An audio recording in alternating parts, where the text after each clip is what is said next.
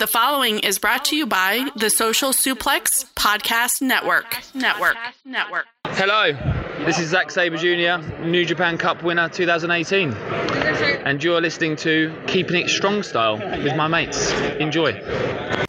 Yo, this is Rich Latta from One Nation Radio. This is brought to you by the Social Suplex Podcast Network. We present to you the Ace of Podcasts, Keeping It Strong Style.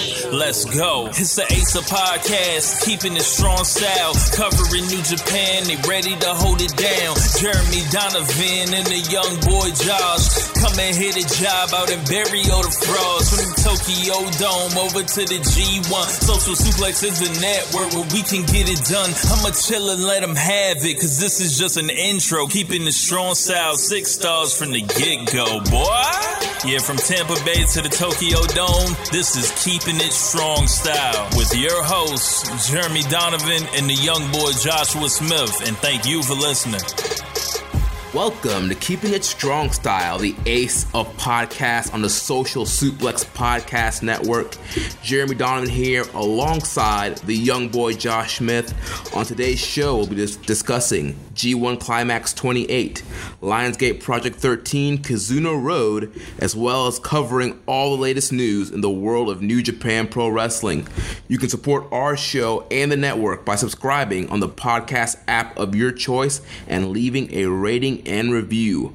You can also get all the podcasts and columns at socialsuplex.com. Go to socialsuplex.com/subscribe to sign up and get the podcast and columns delivered directly to your email inbox. Also, make sure to check out our friends at purerezuroad.com. Our podcast is featured on that site also, along with the Loudmouth Wrestling Network podcast. So check out our good friends at purerezuroad.com. A lot of great Puro content. Loudmouth Wrestling podcast. That sounds like us. I wonder, what do they cover? They cover New Japan? They cover New Japan. They might cover, I know they definitely cover New Japan. I'm not sure what else they cover. Trying to break into the territory, brother. No, I gotta definitely check that out. I'm always looking for like New Japan stuff to listen to. I mean, all these podcasts out there. They're popping up, man. Yeah, but a lot of times I'll just be like working out or driving or at work and I'm trying to find something, and even though they're popping up, there's not that many, honestly. It's like every podcast covered WWE. Right. So I'm always like, yeah, I need to listen to something else. So I gotta be sure to check those guys out. And Josh, last week our Dominion review was the most downloaded episode of Keeping It Strong Style. Record breaking. In the past 28 episodes, that broke our Sakura Genesis, was our previous most downloaded. So this broke that number, and it's also the most downloaded episode on the whole Social Suplex Podcast Network. I feel like Jericho right now.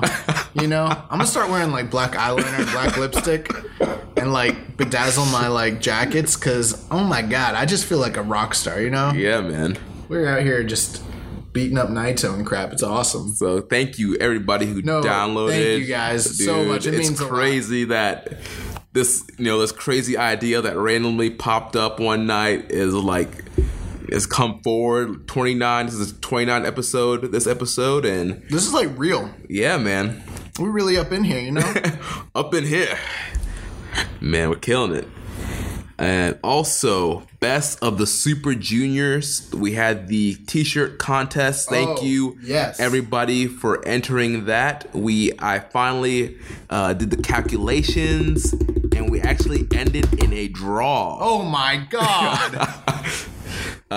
Ben Schaefer, aka Jimmy Flips. Jimmy Flips, baby. Oh my god, dude. And Royland Miyamoto. Dude, Royland Miyamoto is a freaking prediction all-star. Yeah, he came in, second in the New Japan Cup? And he was barely off. I mean, we're talking minuscule. If he'd made, one other pick, he would have won that crap. Yeah. And, do you know someone in New Japan, Royland? What's going on? I don't know that last name, Miyamoto. He might be in the office. Yeah. Yeah, that's super suspicious. You need to sandbag a little bit more, bud, because that's like 2 freaking contests in a row. But so what are we doing, Jeremy? So Because we got a tie. We never had a tie draw. before. Both of you guys are going to get the T-shirt of your choosing. So I'm gonna pay for Ben's. You pay for Royland's. Okay. I think Royland lives in like Venezuela or like in Australia or something. I don't know. He might live in Japan. Who No, knows? I remember it's overseas somewhere. No, he didn't win the contest last time. No, but I remember he's from overseas. Gotcha. Yeah. Unless I'm totally off base, but Royland, you let us know. Hit us up on on Reddit or whatever it is that you hit us up on, and Roland, I'll email you and we'll get in contact on you guys what shirts you guys want to get for your prize, and better luck next time to everybody else. Stay tuned for whatever our next contest will be. How many points do those guys have? So both of those guys, they predicted 37 of the 57 matches correctly. Holy crap! That's like 66%. Like, and they got the A block versus B block match correct, and they also predicted the winning of that match correct as well. We thought about doing a tiebreaker, but you guys both just freaking rocked it out. We're like, that'd be so shady to like force you guys to like do a tiebreaker. So Yeah. you guys earned it. I was actually deserve it. You deserve it. You deserve it. Oh yeah, but honestly, like when I heard how many that they got right, like they did like 37, I was like, dang, I got like 32 right. Like I was not that far off. I think I got like 30 right. Man. Yeah. I'm gonna clap on my back like I'm freaking Barry Horowitz, you know what I'm saying? Yeah. So yeah, congratulations, Jimmy Flips and Roland Miyamoto. All right, now it's time to get into G1 Climax 28. Dude, I'm ready for it. I'm sitting here like eating sushi while we're recording the show. You guys have no idea. Like, this is strong style to the max. Yeah, like, this man's ready. I really am though. We had a lot of G1 Climax 28 news in the last couple days, Josh. We had the announcement of all the competitors, and we also had the announcement of the blocks. Dude, so this morning, so yesterday they announced the participants, which was definitely like, okay, that's like amazing, but people were asking us our opinions already. Me and Jeremy were both like, we're going to hold off until we see these blocks to kind of give you any kind of like any thought. And then I woke up this morning and someone in the group chat was like shared the blocks, and I was just reading. I'm like half asleep. And the next thing I see is B block, Omega, B block, Ibushi. And I was like, oh my God. And I was like, Jeremy. And I was like, Jeremy. He's like, what? He's like, have you seen this? Have you seen it? I was like, yes. Bro, like, what kind of world are we living in? Like, this is, bro, it's happening. It is happening. It's crazy. So let's run down. So on the A block, we have Togi Makabe, Michael Elgin, Hiroshi Tanahashi, Kazuchika Okada, the current IWGP US champion Jay White, Yoshihashi, Bad Luck Fale, Hangman Page, Evil, and Minoru Suzuki. And then in the B block, we have the number one contender for the U.S. title, Juice Robinson, the now new never openweight champion, Hiroki Goto. We'll be talking about that title win a little bit later. Tomohiro Ishii, Toru Yano, Tama Tonga, Sonata, Tetsuya Naito, Zack Sabre Jr., the IWGP Heavyweight Champion Kenny Omega, and his partner, Kota Ibushi. So it looks like they're doing that B block crap again. With the B block being the stronger block. I mean, don't get me wrong. Both of these blocks look freaking out of this world. But again, yeah, to me, B blocks. Like, B blocks. They got all the champions. They got the top guys. Like, but interesting thing, in the A block, we will be getting another Tanahashi-Okada match. I for sure thought they were going to put those guys in separate blocks. Me too, bro. Me too. Also, that's going to be great, too. I hope Tanahashi beats him. Buries him. Also, there's a lot of interesting stats about this G1 lineup. I got this off a Twitter follower, at Avalanche Style. So there's going to be one of our followers. No, somebody retweeted this. I was like, dang, we got smart listeners. So we do have smart listeners, but I'm not sure if this guy is one of them. So all-time, first-time G1 matches that we'll see this year: Tanahashi and Elgin, Tanahashi and Evil, Makabe versus Elgin, Makabe versus Evil, Elgin versus Fale, Okada versus Yoshihashi, Yoshihashi against Suzuki, Fale against Evil, Fale against Suzuki, all of Hangman Page's matches, all of Jay White's matches, Goto versus Omega, Goto versus Juice, Ishii versus Yano, tag partners there. Wait, Goto versus Omega? Nuh-uh. They're in the finals. Oh yeah. So that's one of them he got wrong. Oh wow. Ishii versus Omega, Ishii versus Juice, Yano versus Sabre, Omega versus Ibushi, obviously, Omega and Sabre, Ibushi and Tonga, Ibushi and Sanada, Tonga and Naito, Tonga and Sabre, Naito and Sanada, Naito and Juice, Sanada and Sabre and Juice. And although that's not a first time match between Ibushi and Omega, just in New Japan. Well, he's saying in the G1. So this is the first time in the G1 that these guys have ever wrestled, but not in real life? He's not counting outside G1 stuff. Oh, I thought they were. No, he's just saying the first time G1 matches. Okay.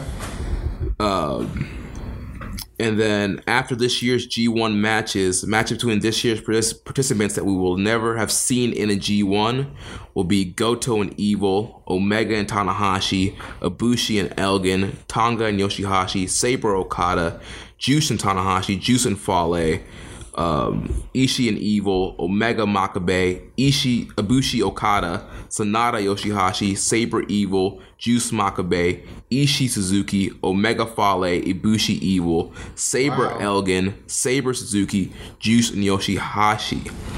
And then just a few more things here. The longest active streak of two people sharing the same block is Bad Luck Fale and Tanahashi, 5 years in a row from 2014 to 2018, which is every year Fale has been in the G1. The longest active streak of two people being kept in different blocks is Okada and Naito, 4 years in a row. And then the longest wait for a first-time G1 match that occurs this year is Yano and Ishii. They've been kept in different blocks for the last 5 years. That's some Chris Harrington type stuff. What's he call himself? Mukigana or something? Yeah, like that? Mukigana. Yep. Yeah, bro. That's like some WrestleNomics type crap. Yeah. This dude did his research, and you know what?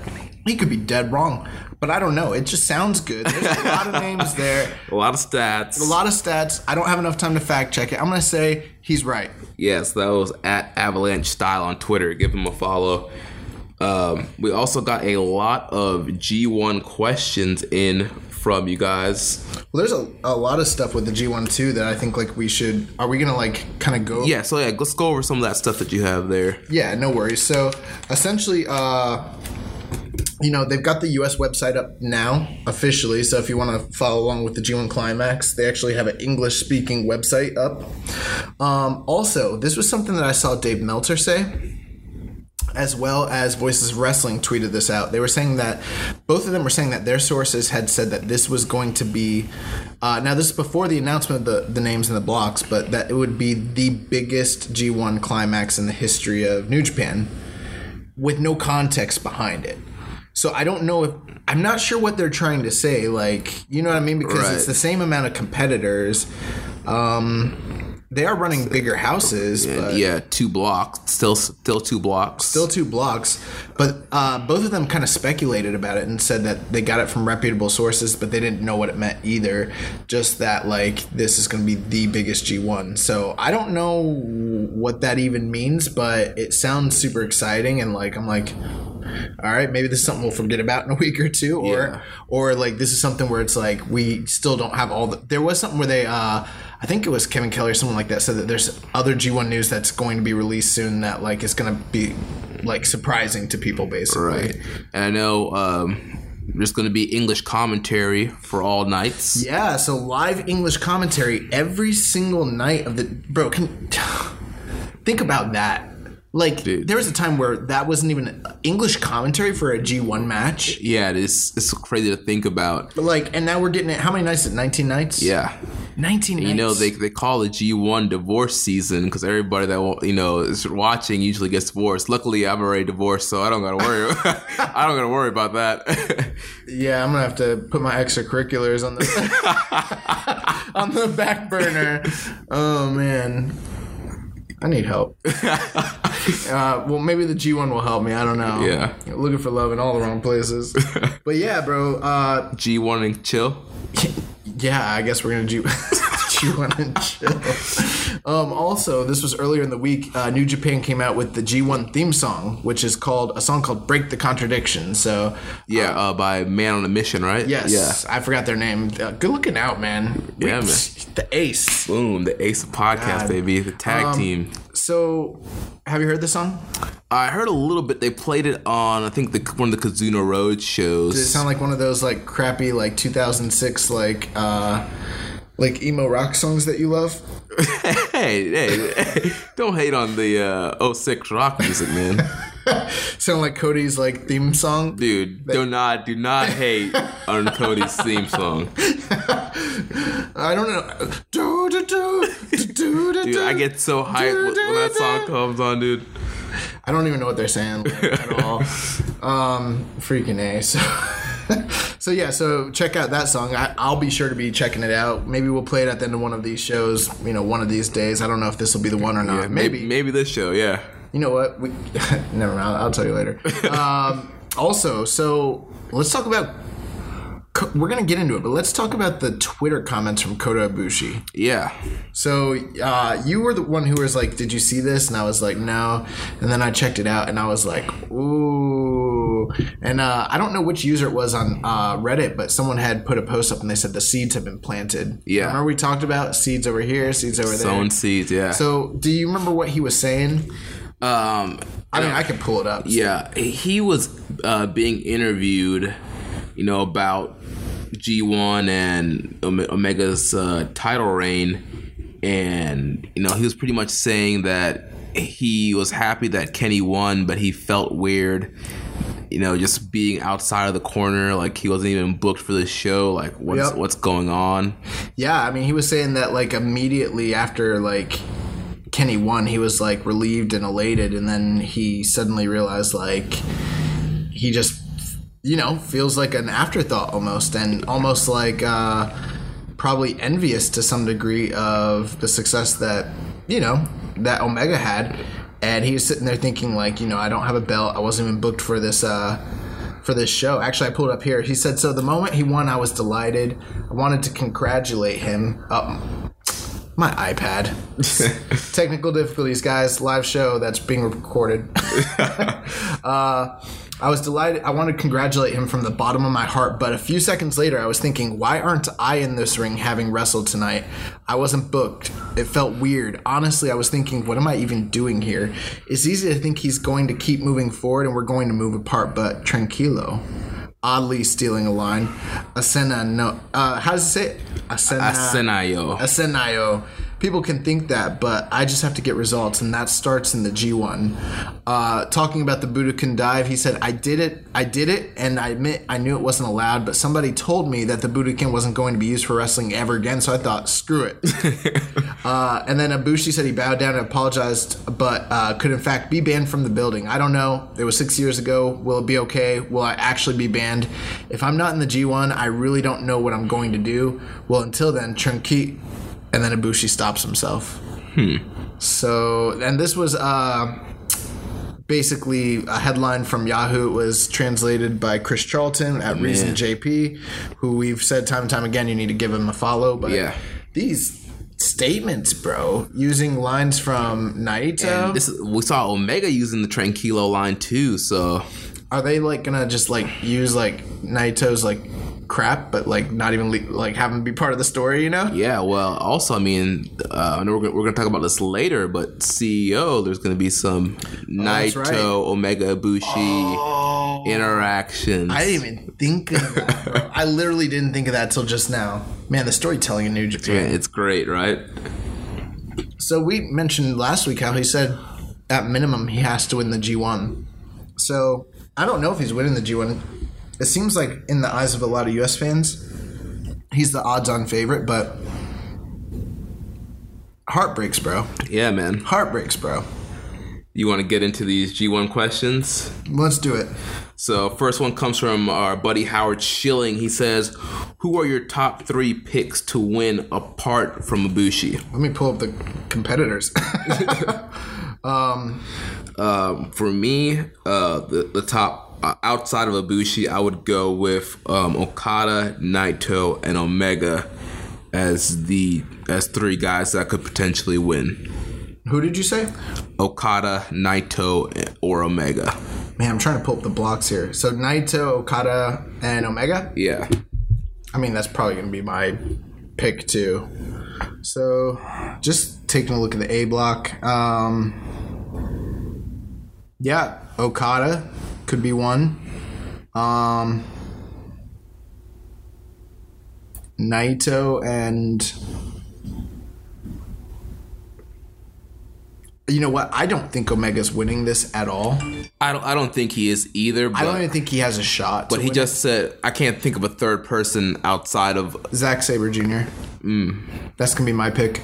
So I'm going to... Yeah, my 3 picks are going to be Okada, Zack Sabre Jr., and I mean, I could go Suzuki, but probably not. I don't really see him headlining at Tokyo Dome. Yeah. Really don't see Zack Sabre headlining one either. But. Me either. That's why I said. Yeah. Let's just go with the sexy pick and pick Ishii. Yeah, I mean, those are the 3 that just make the most sense: Omega, Naito, and Okada. But I didn't. Yeah. So I guess I'll pick those 3. Yeah, I'll just agree with you. I mean, they're the big 3. Why would you go against them? You know what I mean? Right. Unless you just want to be like hit, but it's probably not going to happen for you, bro. Then Zach Porter, he says, thoughts on a now lighter Fale and what that could mean for him in the tournament. So Fale is down like 40 something pounds. Guys looking lean. I think it means maybe the tournament will be less strenuous for a big guy like that to wrestle, that many nights, 19 nights. That's kind of crazy. G1 is just so taxing. Yeah. I mean, we've seen guys get injured in the G1 and have to withdraw early. It's happened plenty of times in the past.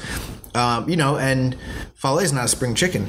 So do I think it means that he's going to perform better? I mean, how could he perform better? He already performs at a pretty high level when it comes to G1. I mean, I think with that extra 40 pounds gone, he's going to be able to move a little bit faster. Probably have better matches. Yeah, he'll probably have better matches, probably be a little bit more aggressive. Kayfabe-wise, though, yeah. I don't know if it's going to relate to being like him having a better run in the tournament. Right. I mean, he usually does have He always has a good run. Yeah.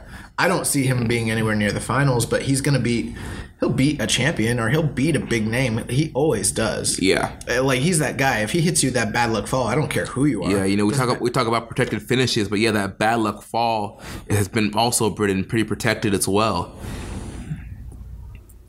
I don't care if you're Zack Sabre Jr., if you're Minoru Suzuki, if you're freaking Kenny Omega, if you're Toru Yano. It does not matter who you are. He hits you with the bad luck fall. Game over. You're done, dude. Yeah. Another question from Zach. He says, is this the event that'll finally make Yoshihashi realize he needs to go away for a while, i.e. excursion/character redevelopment? Also, what the heck is that bum Yoshihashi doing in this and not Taichi? And the follow-up on that, we also another question, pretty much a similar question from BJ Baker. Do you agree that Taichi was more deserving of a G1 spot over Yoshihashi? So a lot of hate here for Yoshi. Listen, guys, I am definitely one of those people who, if you had to ask me, do I want to see Yoshihashi in this tournament? Not really. Not really. Has he done anything to like overly deserve to be in the tournament this year? Or, not really either. But it's not like he is undeserving in comparison to some of these other guys like Makabe, Tamatanga, and Bad Luck Fale. It's not like that, Yeah, and I know we like to dog Yoshihashi a lot, but here's what I'll say: the G1 for me, it's all about like the match quality. Yeah. And Yoshihashi can deliver, and he has delivered in the past in these tournaments, and he has great matches in these tournaments. So a guy like Taichi, we haven't really seen Taichi really deliver at a high level yet. We know what Yoshi can do. We really don't know what Taichi could do. I was impressed with Taichi this year, though. I mean, yeah, he's been doing good, but I don't know. I really liked his match with Tanahashi, and I really liked his Naito match. I'm not saying he didn't deserve an opportunity, but at the same time, it's like, if you have one spot left and you're choosing between Taichi and Yoshihashi, I would pick the guy I know that's going to deliver 100% for sure. I agree. At this point, I agree. I'm not going to say, and this is just me being unbiased. Like, I'll tell you the truth. Do I like Taichi better than Yoshihashi? Absolutely. And I'm not even the biggest Taichi fan. I've come around on the guy. Yeah. I mean, trust me, I would love to see Miho Abe in 19 nights. On New Japan World, but and he is one of the guys I'm disappointed it's not in the tournament. Honestly, there are some guys that I could do without. Maybe Makabe. Yeah, I could have done without Makabe, and maybe Yoshihashi. But if we're just being unbiased and we're like, who deserves to be in it more? It's probably Yoshihashi. Yeah. I know it's probably not the answer you guys want me to say. You want me to go off on a rant. You want us to bury Yoshi, but and we do that all the time, and I'm not opposed to that. I enjoy it quite a bit because he does suck. But he's gonna be fine in this tournament. He had a really good tournament last year. Yeah, he did. He's gonna have some good matches in this tournament. Although I was kind of surprised. I thought that Taichi would be in the G1. I did too. A little bit. I kind of thought that. It's funny, a while ago, we had somebody ask us about ranking guys in the G1, and I wrote Rich. Yeah, and I wrote down who I thought was going to be in the G1. Dude, this guy Jeremy Donovan is freaking Nostradamus, bro. I got 19 of the 20 correct. The only one I got wrong was Cody, and we got Hangman Page instead because Cody's working on a movie project, which Cody said that he does plan on being in the G1 either next year or the year after that. That's gonna mess up some fanboys and stuff. Yeah. Wow. So get ready, guys, for that Cody G1 run in a couple of years. I would love to see Cody in the G1. Oh yeah. There's something about having guys from North America in the G1, and I don't mean like a Hangman Page. I'm talking about like when Ric Flair was in it. Or when Rick Rude was in it. You know what I mean? Yeah. That kind of crop's cool. And I want to, to me, Cody's one of those types of guys. Yeah, let's get a North American star in this. In there, thing. Yeah. And then one last question from Zach Porter. Wait. We gotta address. We didn't finish addressing that question. So he was talking about, is this going to be did he say it's going to be the event that makes Yoshihashi realize he needs to go away? The thing is, I don't have a good enough barometer to tell if, what Japanese audiences think about Yoshihashi. Mm-hmm. I don't think he gets big pops. I don't think he's seen as, a star, but I don't think they hate him. He's not getting booed out of the buildings or anything. You know what I mean? I mean, I think for himself, he's not going to want to go away. I mean, he's in chaos. Hasn't he been on an excursion before? Wasn't he in CMLL? I'm not 100% sure. But, I mean, he's in a good spot in the company right now. He's in chaos. He gets title matches throughout the year. I don't think no matter what's going to happen, I don't think he's going to want to go away. Yeah, he was in CMLL from 2010 to 2011 already.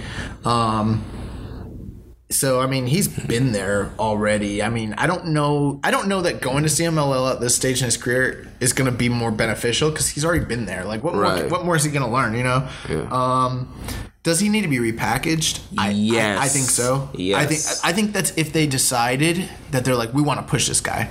If they're fine with his nice little cushy spot, and they're like, hey, he's a utility guy, mm-hmm. he's a mid-carder, and that's all they ever see him as, they don't got to touch the guy. He's fine. He'll just bore me to death forever, and I'll hate his anime gimmick or whatever it is. Until he hits that lariat, though, right? Yeah. Every time he hits the lariat, I pop, and it kind of pisses me off because I always think he sucks so bad, and then he hits the lariat. I'm like, where'd that come from? But if they ever decided that they want to get behind him, especially considering he is a disappointment compared to his entire class of young lions. I mean, he's nowhere near any of them. Yeah. Yeah, they need to repackage him. He doesn't need to go away at this point. It's too late for that. Like, how old is he? Like 30-something? I think so, right? 36 years old, man. Yeah, dude, yeah. Like, no, he doesn't need to go away. They just need to do something different with him and maybe take a risk. I don't know. But yeah. if they're fine with the comfort, just leave him alone. He sucks. It's fine. Not everyone can be great. You know? The last question from Zach, he says, do you think that Sabre will continue what he started in the New Japan Cup in the G1? I think he's going to continue what he started in the G1 last year. Yeah, he was wrecking dudes. Yeah, he was. He beat Naito, he beat Ibushi, right? He beat Ishii. He beat Tanahashi, right? I think he beat Fale. Yeah, he beat Tanahashi last year. Yeah, it's because he got an IC title shot from that. Yeah, like Zack Sabre had a fantastic tournament last year, and I think he's going to do very, very well again. Yeah. Like they just signed the guy. Like this is his time to shine. Oh yeah. And he's an A block, right? I thought he was in the B block. Yes, he's in the B block with Omega and Ibushi and Naito. So he might not have as good of a turn as we're talking about. But he's going to do well. He's going to do really well, and I think that we're going to get more chances to come around on Zack Sabre Jr. because I've enjoyed his work in New Japan up to this point. Yeah, man, he's been solid. So then our next G1 question comes from Reddit user IV5277. He says, who are your sleeper picks to impress in the G1? So sleeper picks.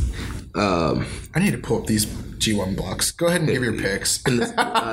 As far as sleeper picks in the A block, I'm going to go with Hangman Page. Ooh. This guy, he's young, he's hungry, he gets these opportunities, and he always delivers and works really, really hard. This is a guy that's going to bust his ass every night to have a good match. And I think he's going to pull out some great performances that people are not really expecting.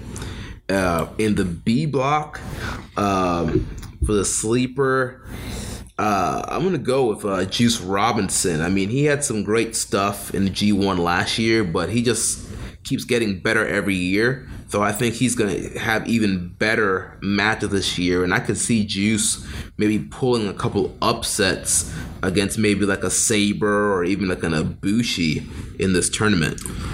Yeah, so I'm going to give a couple other picks that I think will be sleeper guys in the A block.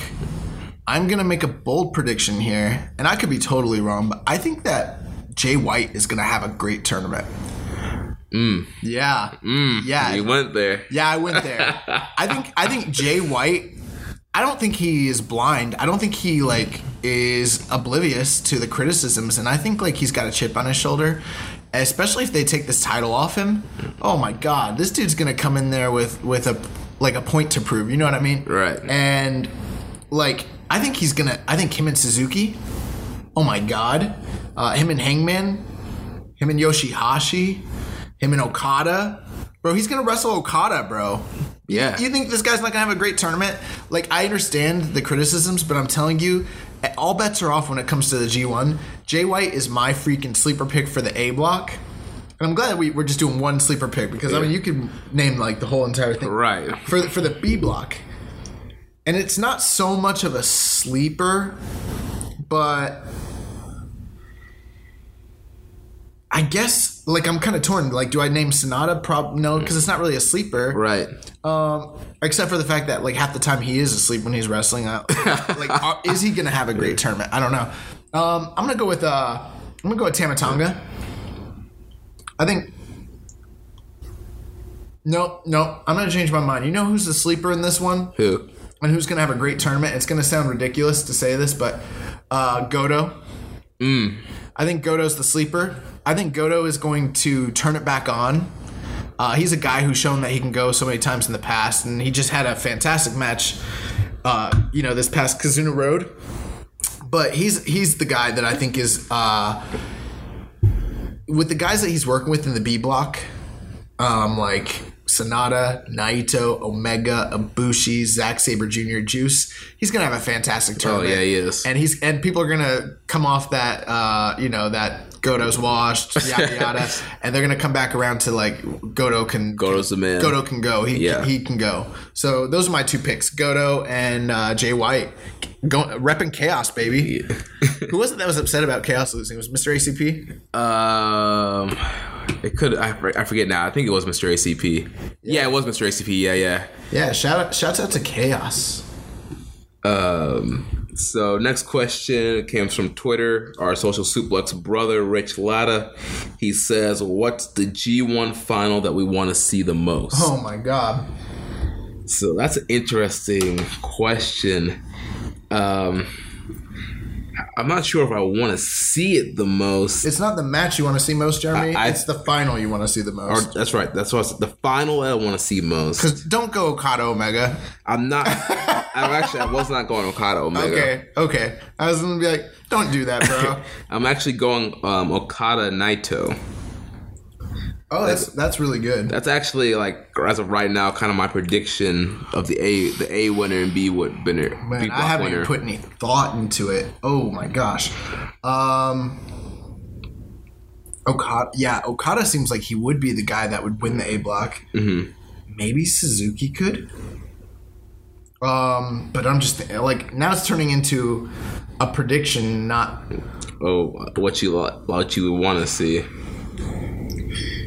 What I would want to see as a final. I'm really torn. It's gonna be Okada in the final, either way. Mm-hmm. But I'm like, would I rather see Ibushi and Okada, or would I rather see Ishii and Okada? Oh my gosh! Just the thought of that match, man. Oh, those are both really tough picks. Mm-hmm. Okay, I'm gonna cheat. All right. The match I want to see is Ishii and Okada. All right. But the one that maybe has the better storytelling and the high stakes nature to it, and like the holy crap, what's gonna happen here? I don't know who's gonna win. That's Okada Ibushi. Mm. If it's Ishii and Okada, I know Okada's gonna beat him probably. I just know it's gonna, it'll be a 5-star match. But yeah. I'm going to say Ibushi and Okada. That's the one that I want to see. And that's probably my pick for the finals right now. That's a sexy pick. Right? Oh, the G1 is here. I'm so excited. I'm about to flip the table over. Oh, my gosh. Better hope this is a Japanese table. Yo, is there anyone that you're disappointed to not see in the G1?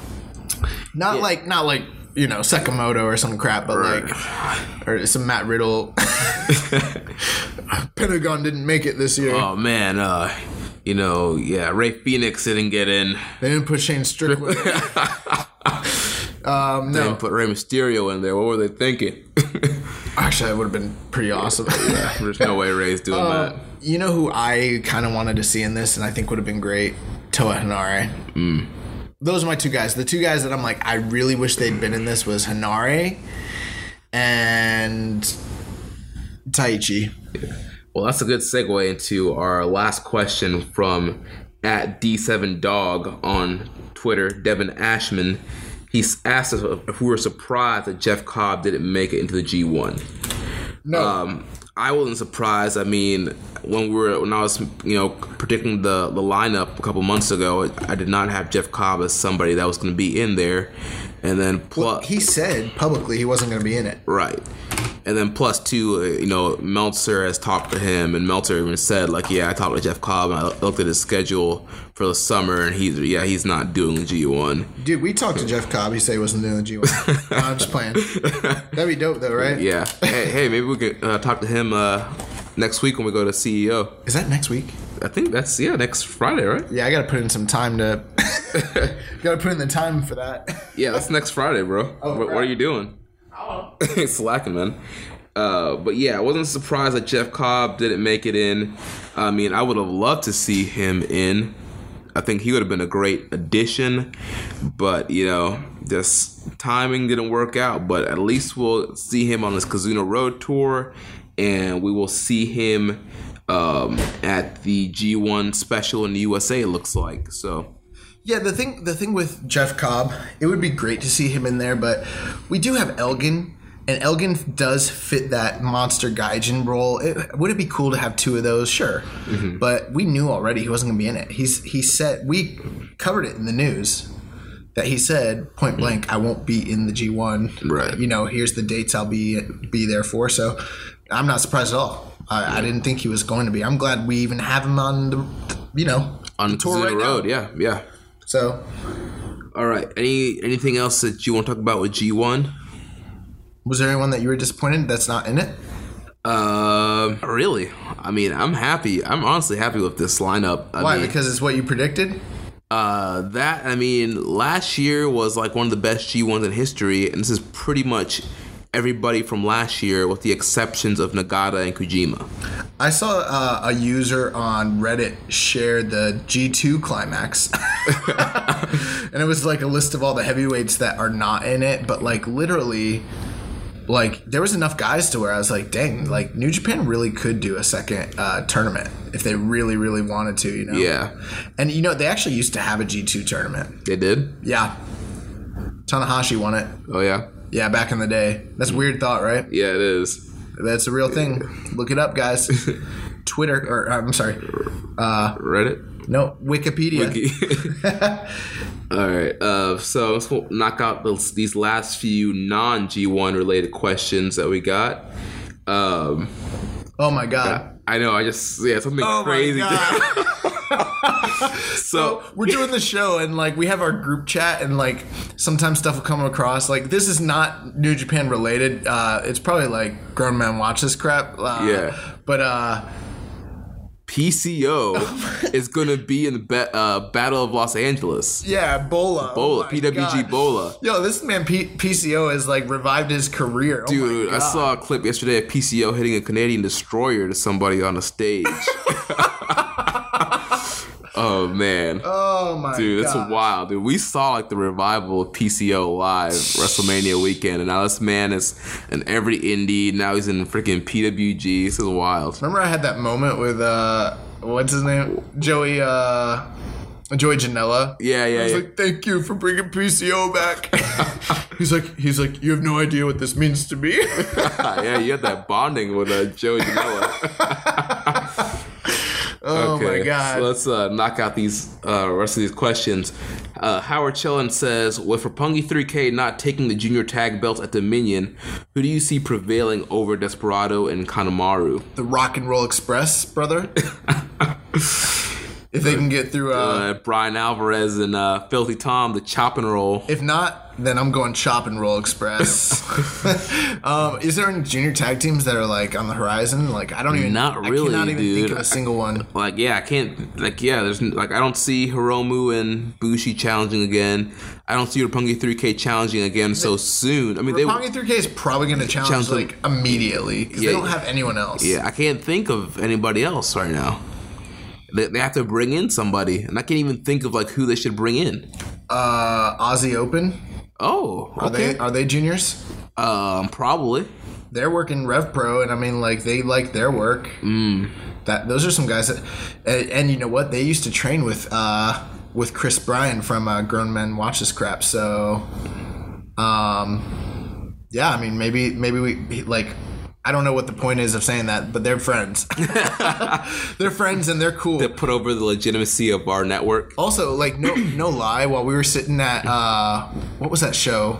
The Spring Break. Yeah. I didn't recognize them, and they like came over and like said what's up to Chris, and then went up, and I was like, he was like, oh, that's my friend, blah blah blah. I forget the dude's name. He's like, he's from Aussie Open, and I was like, yo, no lie, that dude smells real good. What? Yo, he's got a nice smell, dude. I don't know. I got to find out what cologne he has. But I was like, dang, dude. Like, not in a weird way, but like, he's got a nice smell. And he's like, oh, don't worry, mate. He always smells nice. He's like, I know exactly what you're talking about. Yo, me and Chris are straight, but we're confident enough in our masculinity to acknowledge if someone smells good. And they could be the junior tag champions too. Yeah. Maybe there's like some freelance tag teams that exist out there we don't know about. Yeah, that could just pop in. Like from DDT or like Dragon Gate. You know Dragon Gate's got juniors for days. They should just bring someone in. I don't know. They probably book everything wrong. They shouldn't even have like freaking Suzuki-gun holding the titles. So I don't know. I don't know what they're doing. Yeah, I have no idea. Maybe Kushida and Chris Sabin can team up. Since Shelly's injured. The Friends of Shelly. Yeah, there we go. I don't know. Bring in the Briscoes. I don't know. Or maybe, Kushida and Taguchi, maybe. Taguchi always usually shows up like a random partner to challenge these guys. He used to team with Ricochet. He used to team with ACH. Yeah. Hey, maybe do Ricochet ACH and Taguchi. ACH and... Super 69. ACH and... what's his name? Tiger Mask. Yeah, what was he? Tiger the Dark or whatever? Yeah, Tiger the Dark and Tiger Mask 4. I don't know. Yeah. Yeah, honestly, we're just talking crap at this point. Like, and that's not a bad question at all. It's a great question, but we don't know. Yeah. I have no clue what is happening with that division at all. Yeah. Yeah. Next question comes from our buddy Kyle Moores. He says, What up, Kyle? After what happened Sunday night at WWE Money in the Bank, should Shinsuke Nakamura go back to New Japan? What happened Sunday night? I wouldn't know. Actually, that's a lie. Yeah. I watched it. Guys, I watched Money in the Bank. And it was like something in the middle for me. There was like some stuff that was okay, but even the stuff that was like okay, I was like, why would anyone care about this? Like, for instance, like that Seth Rollins match, I was talking to Rich about it today. I was like, it was like a good match, but like, why would I care about either of these two guys in any capacity? What do you mean? Seth Rollins is a great WWE hope. Oh my God, guys. We don't usually put over like other podcasts, but like everyone at the freaking everyone at our network loves Joe Lanza. Yeah. Of Voices of Wrestling. If you could just like go listen to the last 5 minutes of their last episode, he goes on this rant about how Seth Rollins is the great WWE hope for Wrestler of the Year. Yeah. Oh my God, it's legendary. It's hilarious. It's hilarious. Honestly, I've been making the joke. What do we even? Oh yeah, we're talking Nakamura. Yeah. So I've been making the joke that if Nakamura loses, if he loves, he should hop on a plane and like take somebody's spot in the G1. But in all honesty, like, should Nakamura go back? I mean, he probably doesn't even want to go back. I mean, he's wrestling like this comfortable WWE style. He's still a top star. He goes back to New Japan, like he has to wrestle higher caliber matches. Does he really though? Does he have to wrestle higher caliber? I was talking with Rich about this, and I brought up some points that I think are worth considering. And I don't know if they're like, I'm not the authority on this, but bro, like, Nakamura wasn't wrestling that high of a threshold, like that high of a level of wrestling when he was there. Remember, like, we were calling him Japanese Randy Orton at the time? Because when the big match comes up, he does, believe me, like, he turns it on, big match, like, Shinsuke is the real thing, but he's wrestling tag matches most of the time. When he's mailing it in. He's not in the match most of the time anyways. And he's wrestling a lot less dates in Japan than he would be with that harsh travel. It doesn't matter how light you wrestle. That harsh travel schedule at WWE's on. Yeah. I don't know that it's better for him or easier or anything like that. And I also don't know that he wouldn't be able to still hang with the guys in New Japan. I kind of feel like he hasn't been injured.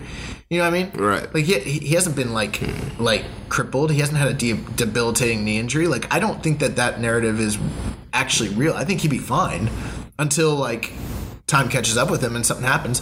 Based on his performances, who knows? He might be washed. Right. We don't even know. But I think he'd be fine in Japan. Yeah. That's just my opinion. And I kind of felt the way you guys are saying, like, it is easier in WWE, yada yada. But I don't know if that narrative is real. Yeah. I think it's just something that like we've heard like Meltzer saying. I don't know if it's real. Like, I don't know. I've heard people say like, oh, he went to WWE for self-preservation. I don't know if that's the case. Right. But regardless of that, I'm sure he's getting more money than he was getting in New Japan. Yes, that's true. And that's definitely true. And it's just one of those things where, like, he's never going to be the IWGP champion again. No, he's not. Well, bro, he's a WWE superstar now. Right. If he came back, you think he wouldn't get a run at the IWGP title? I didn't think about that. Yeah. Like, I'm sorry. Like, I love New Japan, but kind of whore themselves out. They mark out for the WWE. They mark out for that WWE status. Like, like the Royal Rumble winner, Shinsuke Nakamura, the guy who wrestled AJ Styles at WrestleMania. You're not going to put the title on that dude, even temporarily? Look what they're doing with Jericho. Yeah. I think he would get a title shot. I don't think he would be the ace, but could he fill, like a Suzuki role? Yeah.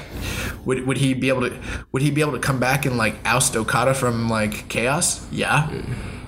I think he should come back. I think he'd be fine. And if he's making more money where he is, great. I will say this. Here's my one thoughts on that match. People are kind of saying how great that match was. Which match? The last man standing match between AJ and Okada. And I hate to be that guy. AJ and Nakamura, you mean? Oh, my bad. What did I say? It's an AJ and Okada. Oh, that match is great too. Both of them.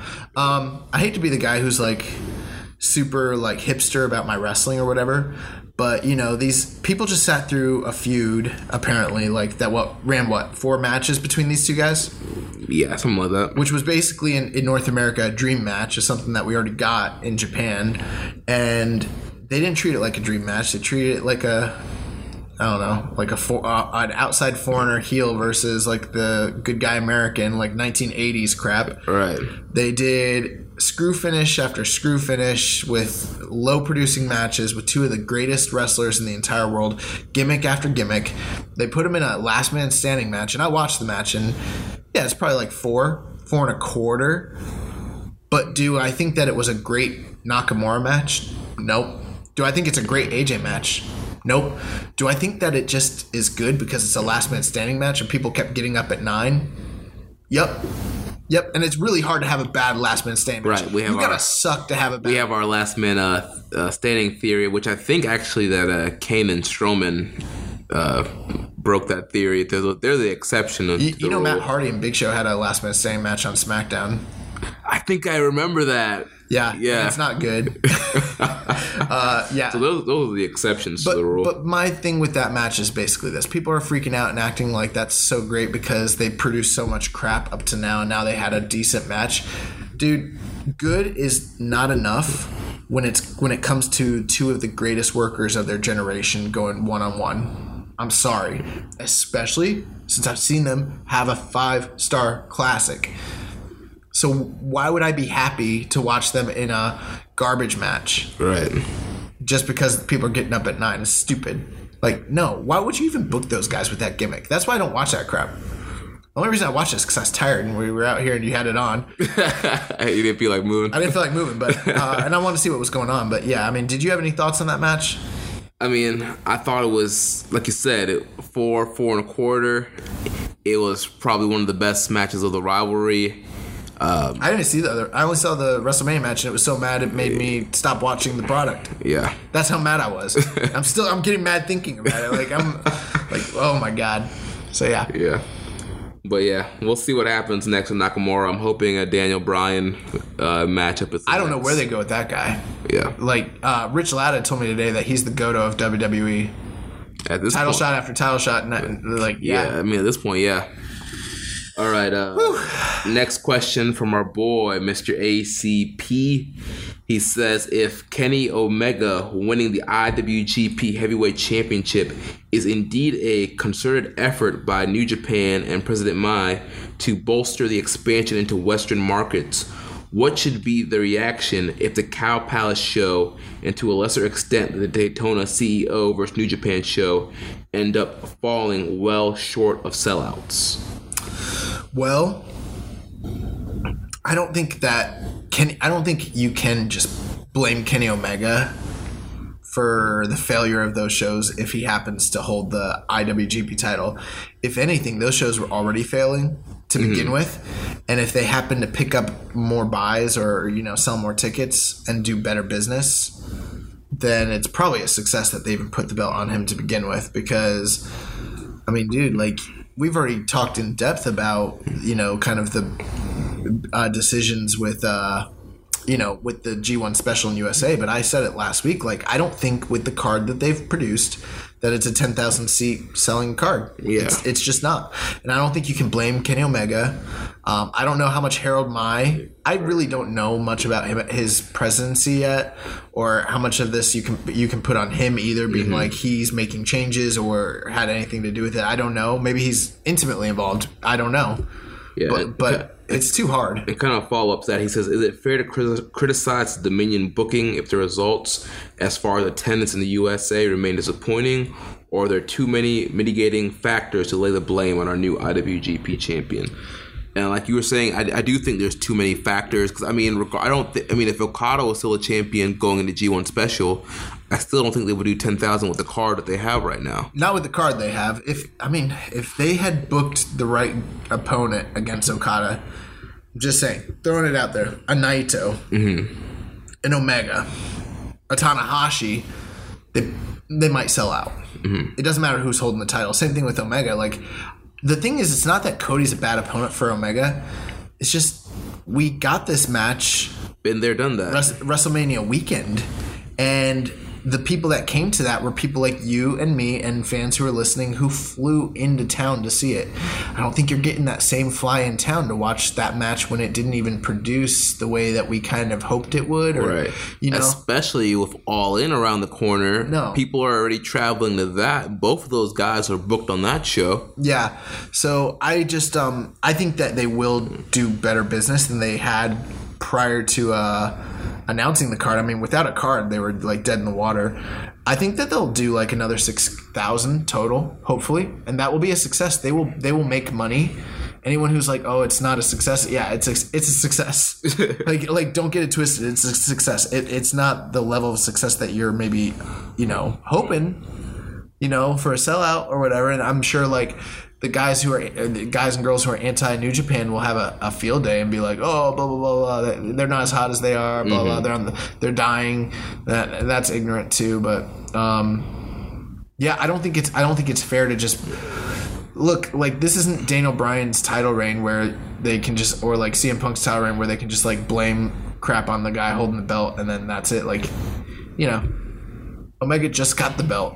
Right. He just got the belt. Like, I don't know how. Those like shows are already announced and cards kind of already in place. It's like a president coming into office and there's like an issue and a month later it's a result of the previous like regime being like, oh, you suck as a president. Like, right. They just got there.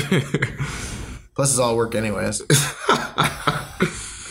Then the last question, mainly for you, comes from Cyber Dog Meat on Reddit. He says, who's your favorite wrestler in 1980s New Japan? That's a good question. That's a really, really good question. I don't know who my favorite is.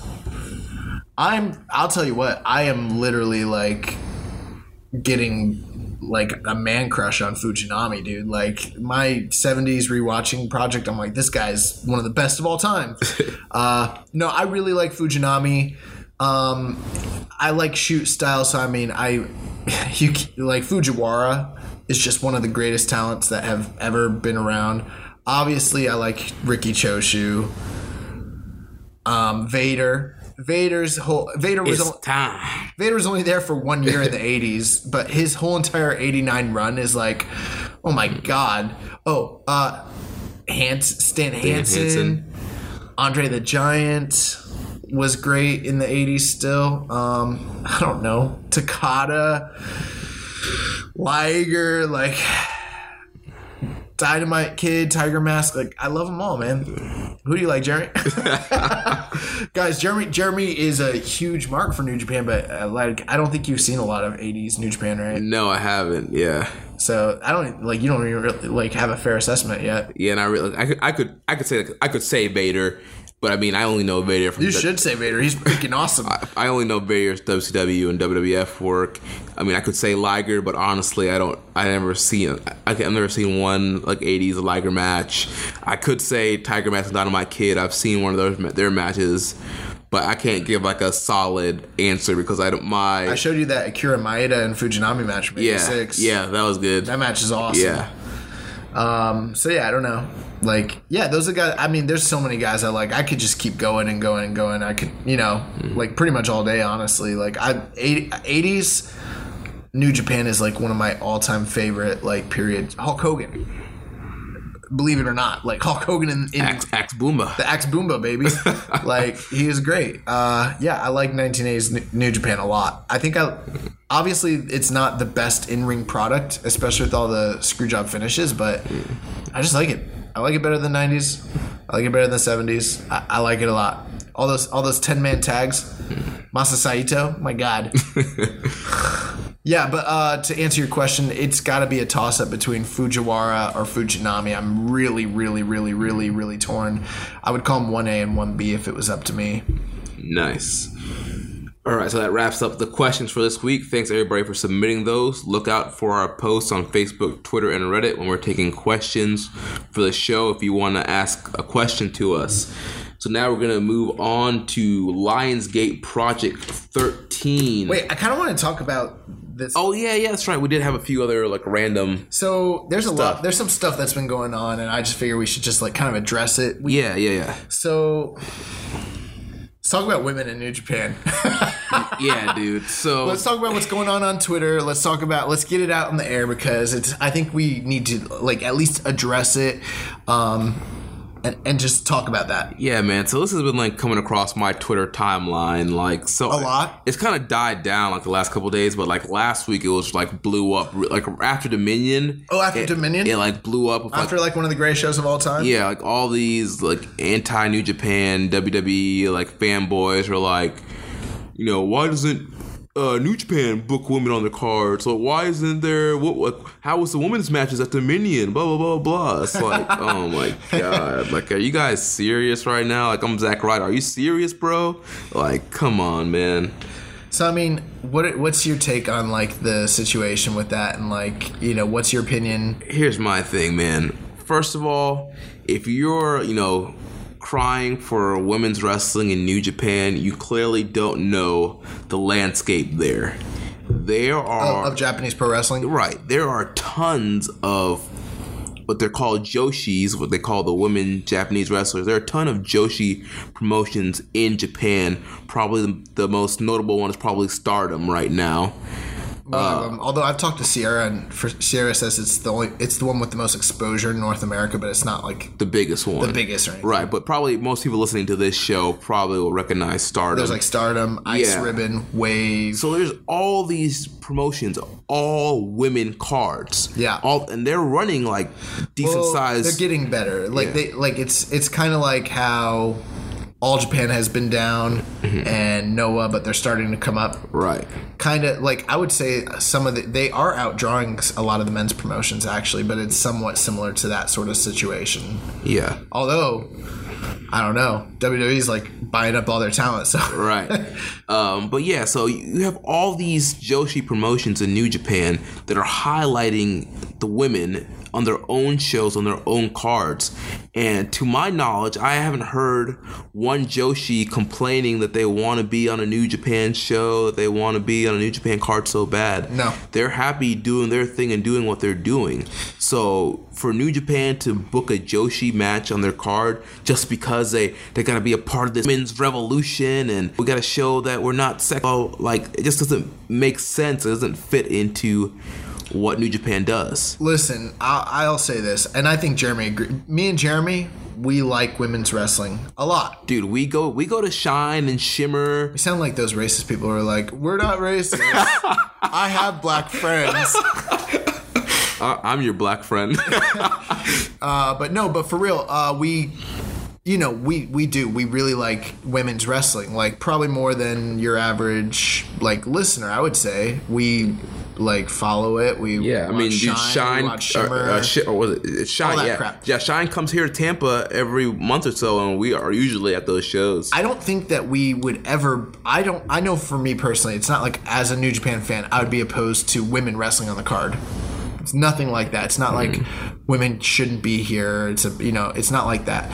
But basically, you have to understand that going back to literally like the 50s, before New Japan existed, before All Japan existed, there was Joshi promotions that were bigger at the time than New Japan and All Japan when they started already.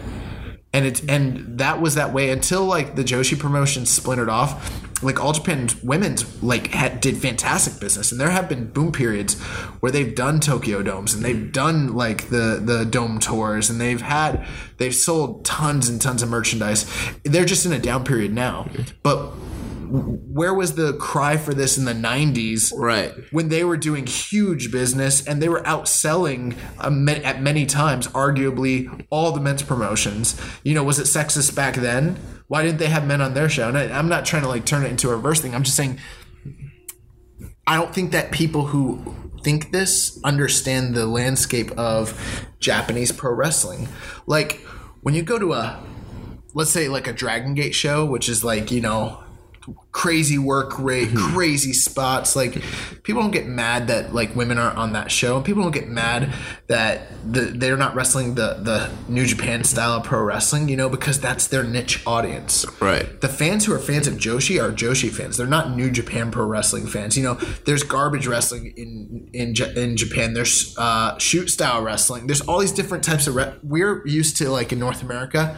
You go to a wrestling show, you get to see everything. Yeah, you have your high flyers. You have your hardcore, your women, yeah, tag team, multi-man, you know, your whatever, old timers match. It's not like that in Japan.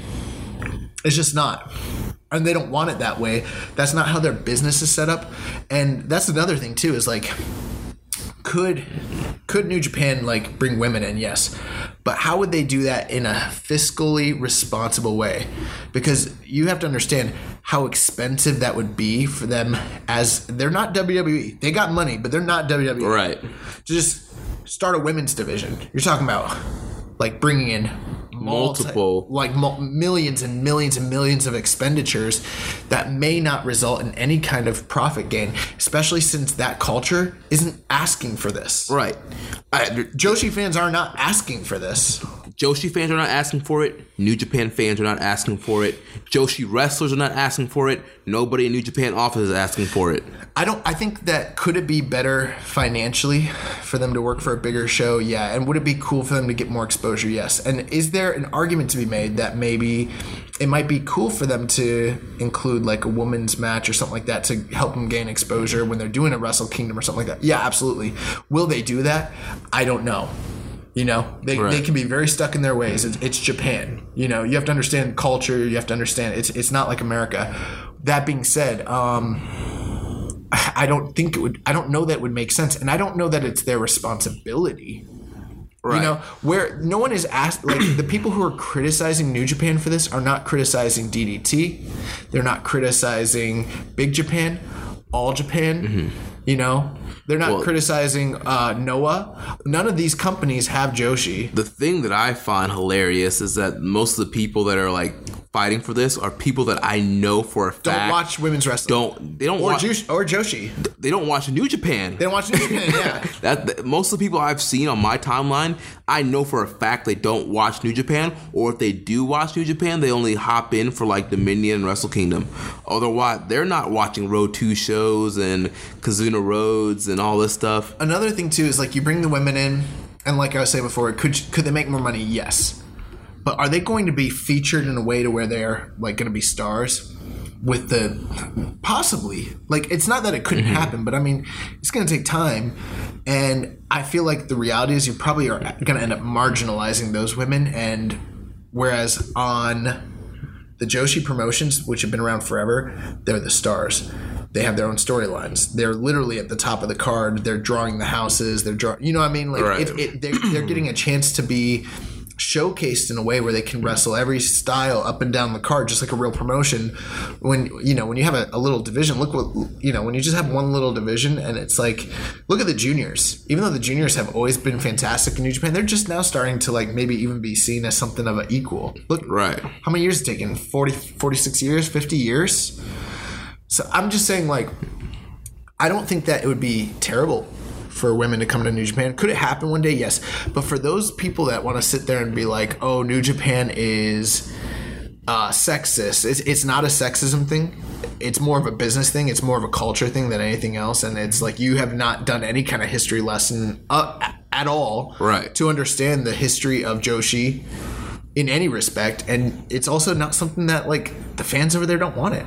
Right. You know? So yeah, I think if you want to see Japanese women wrestle so bad, watch Stardom. Yeah, go out and get your Stardom pass. Yeah. The reality is this is not actually, it has nothing to do, it's disingenuous is what it really is. It really just comes down to fans who are butthurt because they like a product that is not getting the critical acclaim that this product is getting. So they're trying to find like a way to like poke holes in it.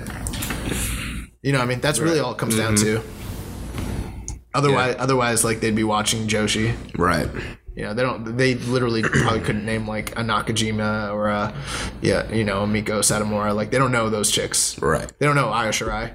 Right. You know what I mean? It's like, I'm sure most people, their first exposure to Asuka was her coming to NXT. Yeah, they like probably don't know anything about Kana or like any of that. Mia Yim, like nothing. Yeah. So all right. You want to talk? Here's another thing I want to talk about: comparing freaking title reigns. Yeah, so this somebody in our Wrestling Squared Circle Facebook group, but it wasn't just in our group, right? This was a graphic that was posted all over the internet for like a few days. It was like a super popular thing on like Instagram and Twitter, and I'm in a bunch of wrestling groups. People just kept posting it, and it was a picture of Okada. And it shared how many days he was champion and also his title reigns, and then a picture of Brock Lesnar sharing his title length and title reigns. And it didn't say like anything beyond that. It just was a comparison side by side. Yeah. What are your thoughts, Jeremy? I mean, because this made me lose my mind. Yeah. I mean, honestly, I wasn't even like, I didn't even get mad at it. I think it's completely ridiculous to even try and compare Brock's Universal title run to Okada's IWGP title run. I mean, yes, Brock has held the title for a long time, but look at his defenses and just the way that Universal title has treated compared to the IWGP Championship and the way that they booked that title. Yeah, I mean, there's a lot to go towards. So one thing too is like, you know, I've talked to friends about this, and they're like, well, it makes you think. You know, that was their whole thing. It was like, it makes you think. I mean, you know, the people talk about how great Okada's title reign is, and they're like, but look, they have almost the same amount of title defenses, 13-10, and they've held the title almost the same amount of time. So is his title reign really that great? And I'm like, oh my god, dude, oh my god, dude. You look at the quality of opponents between both guys, the quality of matches between both guys. Like, it's ignorant, to be honest with you, is what it really boils down to. You cannot compare a champion from WWE to a champion in New Japan and just take raw data like that and then say it proves a point with no context behind it. Right. That is idiotic. What you have to do is you have to take a look at the business models of each company. In WWE, what is the business model of a successful champion on top? It has always been, and probably always will be, a guy who tours the country with the title and draws houses and defends the title every month. Not even every month, almost every night. Yeah, on the house shows, yeah. Hundreds of times a year. Like, it is normal for a WWE champion to defend their title hundreds of times. Right. And to wrestle, and to defend it on pay-per-views, and to defend it on TV. Not all the time, but periodically. Mm-hmm. Dude, this dude's held the title for 400 plus days, and he defended 10 times. So, I mean, how many months? That's a year and a half. Like, so how many pay-per-views he miss? A lot. Like a lot. How many house shows he defended at? Like 1 or 2. You know what I'm saying? Yeah. So, in that context, Brock Lesnar has literally one of the all-time weakest title reigns in the history of the company. Not only that, there are people who are defending this and thinking it was, and really all it is just they're upset about New Japan having a good product and the stuff with Dominion and all that. they're not even happy about Brock Lesnar's title reign. These individuals, yeah, they want Brock to leave. They want Brock to leave. They're upset. They're all mad about it. But then they will turn around because they want to defend the almighty WWE brand, right? And they will stand up for his title reign that they don't even like. They can't even stomach it because they want him gone because he doesn't show up on TV, because he doesn't wrestle weekly. And then people are like, oh well, it's realistic. It's like a world title, or like like a boxing title or an MMA belt, and it's like, well, then go watch that. Yeah. You know what I'm saying? Then you have the IWGP title, which historically is a title that is not defended at every single show because their business model in Japan is different. Yeah. The title is only defended by people, not always. There's like exceptions, but for the most part, the most deserving challengers, people who have gone through the rigors of storylines to earn a shot at that title, and only on the biggest of shows. And most of the time, these people who are challenging for the title anybody who's challenging for it could realistically win the belt on any given night, whether they're booked that way or not. And I feel because New Japan is more sports oriented. They do treat the belt like an MMA title. I mean, they treat it with prestige. You watch the UFC. I mean, the heavyweight title's not being defended every show. They number their title defenses. Does that not tell you something? Right. You know what I mean? Like, the only other company in the States that I can think of that does that is Ring of Honor. Mm-hmm. And guess where they got that from? New Japan. You know what I'm saying? So you take somebody who had one of the all-time, as a title reign, had probably, if you took the star rating scale, whether you put stock in there or not, and you took the average, I'm going to guess that his average title defense star rating is somewhere between 4 and 5 stars across the board. He defended it 13 times. I think maybe only 1 or 2 of those could be considered less than an all-time great title defense. Everything was close to 5 stars. The dude defended it more than any other champion in history. So in the context of this company, he's had the greatest title reign that there ever was. There's not even a point in arguing.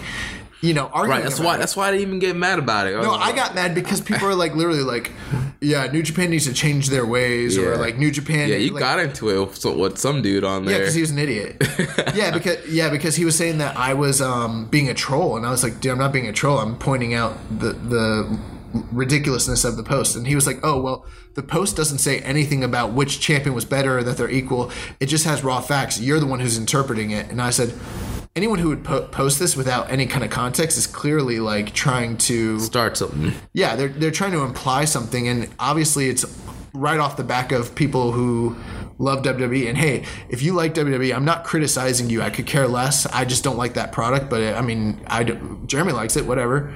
I mean, it's fine. And I've liked it in the past, and I probably will again. I watched a pay-per-view last night. No big deal. And if it does get good, I'll watch it. If it does. But for people who want to criticize this product just because the one that you like isn't up to snuff, like, that doesn't fly. It's stupid. And that's what I don't like about it, is the ignorance of it. Mm-hmm. Is because it's like, you don't watch this product, but you want to judge it. But you want to judge it. Right. And you won't even, you know what I'm saying? Like, people are like, I've given WWE a chance. You know how long I've given WWE a chance? Like, for 29 years of my life. And I'm done. But just watch one show. Just watch Dominion and try to tell me that how could someone not love this? Like, it is. Yeah, dude. Watch Dominion and then watch Money in the Bank. Like, so I guess like the final. Oh yeah, and then that kid was saying I was being a troll, and I was like, no, being a troll would be like if I put Mil Mascaras, a picture of Mil Mascaras up next to whatever champion you like, and compared their title reigns and said Mil Mascaras' multi-decade IWA title reign is one of the greatest in history, because that's essentially what you're doing. Right. That'd be a troll. So my final point is, like, by this logic that Brock Lesnar has had almost equal title defenses to Okada, that, what's being implied there is that they're almost either equals or that he's better. You are literally, by that logic, saying that every single WWE champion in history, because they've all defended it more than Okada, have had greater or equal title reigns. Right, yeah. To Kazuchika Okada's title reign, which is once in a lifetime. Yeah, which completely makes no sense, because like FOH, get out of here with that. Like, that's the stupidest thing I've ever heard in my life, and that's what pissed me off about it. And maybe I'm fanboying, but like, I don't think you are, man. It pisses me off. You're bringing valid facts. I mean, it's clear as day, man. And then You want to talk about the 7-star rating system? Yeah. So did you have anything last to say about Lesnar and Okada's star ratings? Nah, I think it's stupid if you're trying to compare those things. And it's like, if you want to be a fan of this, just like do some research and be smart. Right. Like don't be a troll. Yeah. Just watch good wrestling. So the 7-star controversy. So last Thursday, the Wrestling Observer dropped. Dave Meltzer awarded Okada and Omega 7 stars. He broke the scale yet again. Not only that, Dominion is the highest rated show ever by Dave Meltzer in terms of average star rating across the whole entire show. If you did the average star rating for each match is 5.13. Wow. It doesn't mean that he thinks the best show. I think the 7 stars really offsets that. Right. But it doesn't mean he thought that show was out of this world. So there's been I agree. There's been a lot of debate on whether or not it's ridiculous that Dave gave it 7 stars or has broken the scale, and people are kind of divided on it. I think me and you are kind of divided on it. Oh, we're far apart. Yeah, we're far apart. We are a house divided. Yeah. So my stance on it is this. It's Meltzer's scale. It's his newsletter. I mean, to me, he can give award what he wants to award it. I do understand that he is an authority in this, and that people use his star ratings to determine, what are the best matches of the year and history. But I mean, at the end of the day, if this match is the best match of all time, like he needs a way to put an exclamation point on how great that match is. And for me, like personally, I don't really like trying to go back and compare like a 5-star match from 2017 to a 5-star match in 1980. It's just completely different styles of wrestling. And you might watch that 1980s 5-star match and be like, it's okay. And because you're so used to what's going on now. I don't agree with all of that. So yes, I think ultimately, and let me just say this, I really respect Dave Meltzer, and to some degree idolize him. I listen to his show all the time, and I mean, I don't think we'd be doing podcasting if he hadn't yeah. So I mean, and I do respect his opinion. That's part of what kind of bothers me about it a little bit. My problem isn't necessarily that he can't have his opinion or do what he wants to do. Yes, he can, whatever. But at the end of the day, it really just comes down to relativity, because you do, like, you're kind of saying, like, you don't want to compare a 5-star match from 1980 to a 5-star match, from 2018. That's somewhat fair, but that's essentially what Dave is doing. Right. He has an all-time star rating system, and he is an authority. And I think with him, he's not just some Joe Schmo in his mom's basement, like, rating matches that he watched, with no context for years and years, because of his, like, exposure to all the wrestling in the world and the tape trading culture and all that. He was seen as one of the authorities when it came to quality of wrestling. Yes, not everybody agrees with his star ratings, and yes, it's more of like a guide and more of a basis of what to expect. But that being said, there has always been a level of consistency. So there's been a level of consistency and relativity to the scale, Right. You know what a 3-star match meant when you heard Dave say it was 3 stars. You knew what 4 stars meant. You knew what 5 stars meant, which, by the way, was supposed to be one of the all-time greatest matches that's ever happened in the history of the sport. So when you start rating above 5 stars, if you really feel that way, by all means. But you really have to be able to back it up, because what you are saying is it's better than all 5-star matches in the entire history of the sport. And like I heard Rich say, like, there's the scale and then there's over the scale, right? Mm-hmm. My problem is that, like, I think he's starting to rate stuff over the scale that's not really over the scale, because he started off by rating something 6 stars last year. Right. Well, see, that's the thing. Like, once he started, like, he's opened like Pandora's box, so now he has to. He booked himself in a quarter, bro. Yeah. That's my opinion. I don't think that 7 stars happens if he hadn't have done 6 and a quarter last year. Yeah. Or even if he did 6, if he hadn't done 6. He didn't have to do 6. Yeah. Dave has rated stuff above 5 stars many, many, many times in the past, and he never called it 6. You know, Kawada and Mizawa. There was a women's match. I forget which one it was. Same thing with Steamboat and Flair. He had above 5-star matches, plenty of them. You can find them out there in the Observer like records, but he'd call them like 5++ or something like that. You know. Yeah.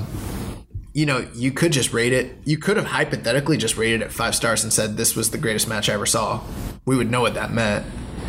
But the problem, my only problem with it is this: the Tanahashi and Okada match, and the Ishimori and Hiromu.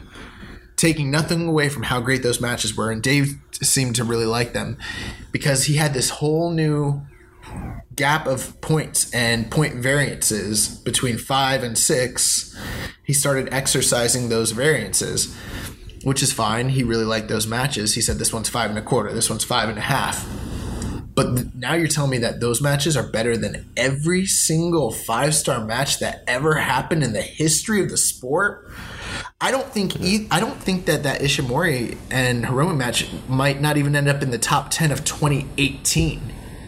So you're telling me that there's going to be over 10 matches that are greater than everything that's ever happened in the history of the sport? I just don't think that it's relative. I don't think that it's consistent, and I don't think it's responsible. Is my opinion. Yeah. I don't know. I'm not that bothered by it. Like, to me, I like rating matches. Like, I like comparing them. Yeah. And I just don't feel like it's realistic. Like 2 stars, 2 whole stars, a 7-star match. I get that match is really good, but 2 whole stars better than everything that's ever been rated 5 stars. Well, I guess what we should do is we should do a challenge. Like, let's watch every 5-star match that we can. We can't. I have a 1970s project. Because I mean, that's the only really way we can justify is it really 7 stars if we go back and watch every 5-star match? Because I mean, that is a good challenge. Because I mean, there's no other way. Because I mean, for me personally, that Okada Omega. I mean, yeah, Okada Omega was the greatest wrestling match that I've ever seen, the best wrestling match ever. So to me, it is better than every 5-star match that I've seen. For me personally, the Omega Okada matches are, in my opinion, the greatest series of matches that I have ever seen, and I will agree with that. My problem is where you rank them so much higher and then you leave this extra space, so you start feeling like you have to fill the void with matches that aren't, for instance, Okada Tanahashi. I just don't even think that's the best match they've ever even had. Right. So how can it be 5.5 if I don't even think it's better than their Wrestle Kingdom matches? Or, you know what I mean? Mm-hmm. The Ishimori and Hiromu match it was fantastic, and it might be, I'd have to rewatch it, but I don't even know if it's the best junior match I saw this year. So how is it better than everything in history? And it's only that way because now there's this whole new spectrum that's being filled with stuff that I think is really 4.5 and 4 3/4. Right. Well, I don't know that the Ishimori Hiromu match, Dave said that was one of the best matches that he's ever seen. I think he's losing it. So I mean, and also, I think that, I already made my point. I think that I understand what Voices of Wrestling had said, something along the lines of 6 stars match of a decade, 7 stars match of a lifetime. Yeah. That's all well and good. Sounds good. It's a good quote, but what about everything in between? You start rating stuff in between. Is Okada Tanahashi a match of, just beneath match of the decade? I don't think so. It's probably not going to be in my top 10 for match of the year. Does that make sense? Yeah, it does. But I see your points, but I don't know. To me, also, the thing I don't like about it, for me, because because I'm a logical person, it does break the scale. It breaks the credibility. And Dave said there is no scale. He made the scale, so yes, there is. He's been rating off of it since 1983. Well, he said there's no cap to the scale.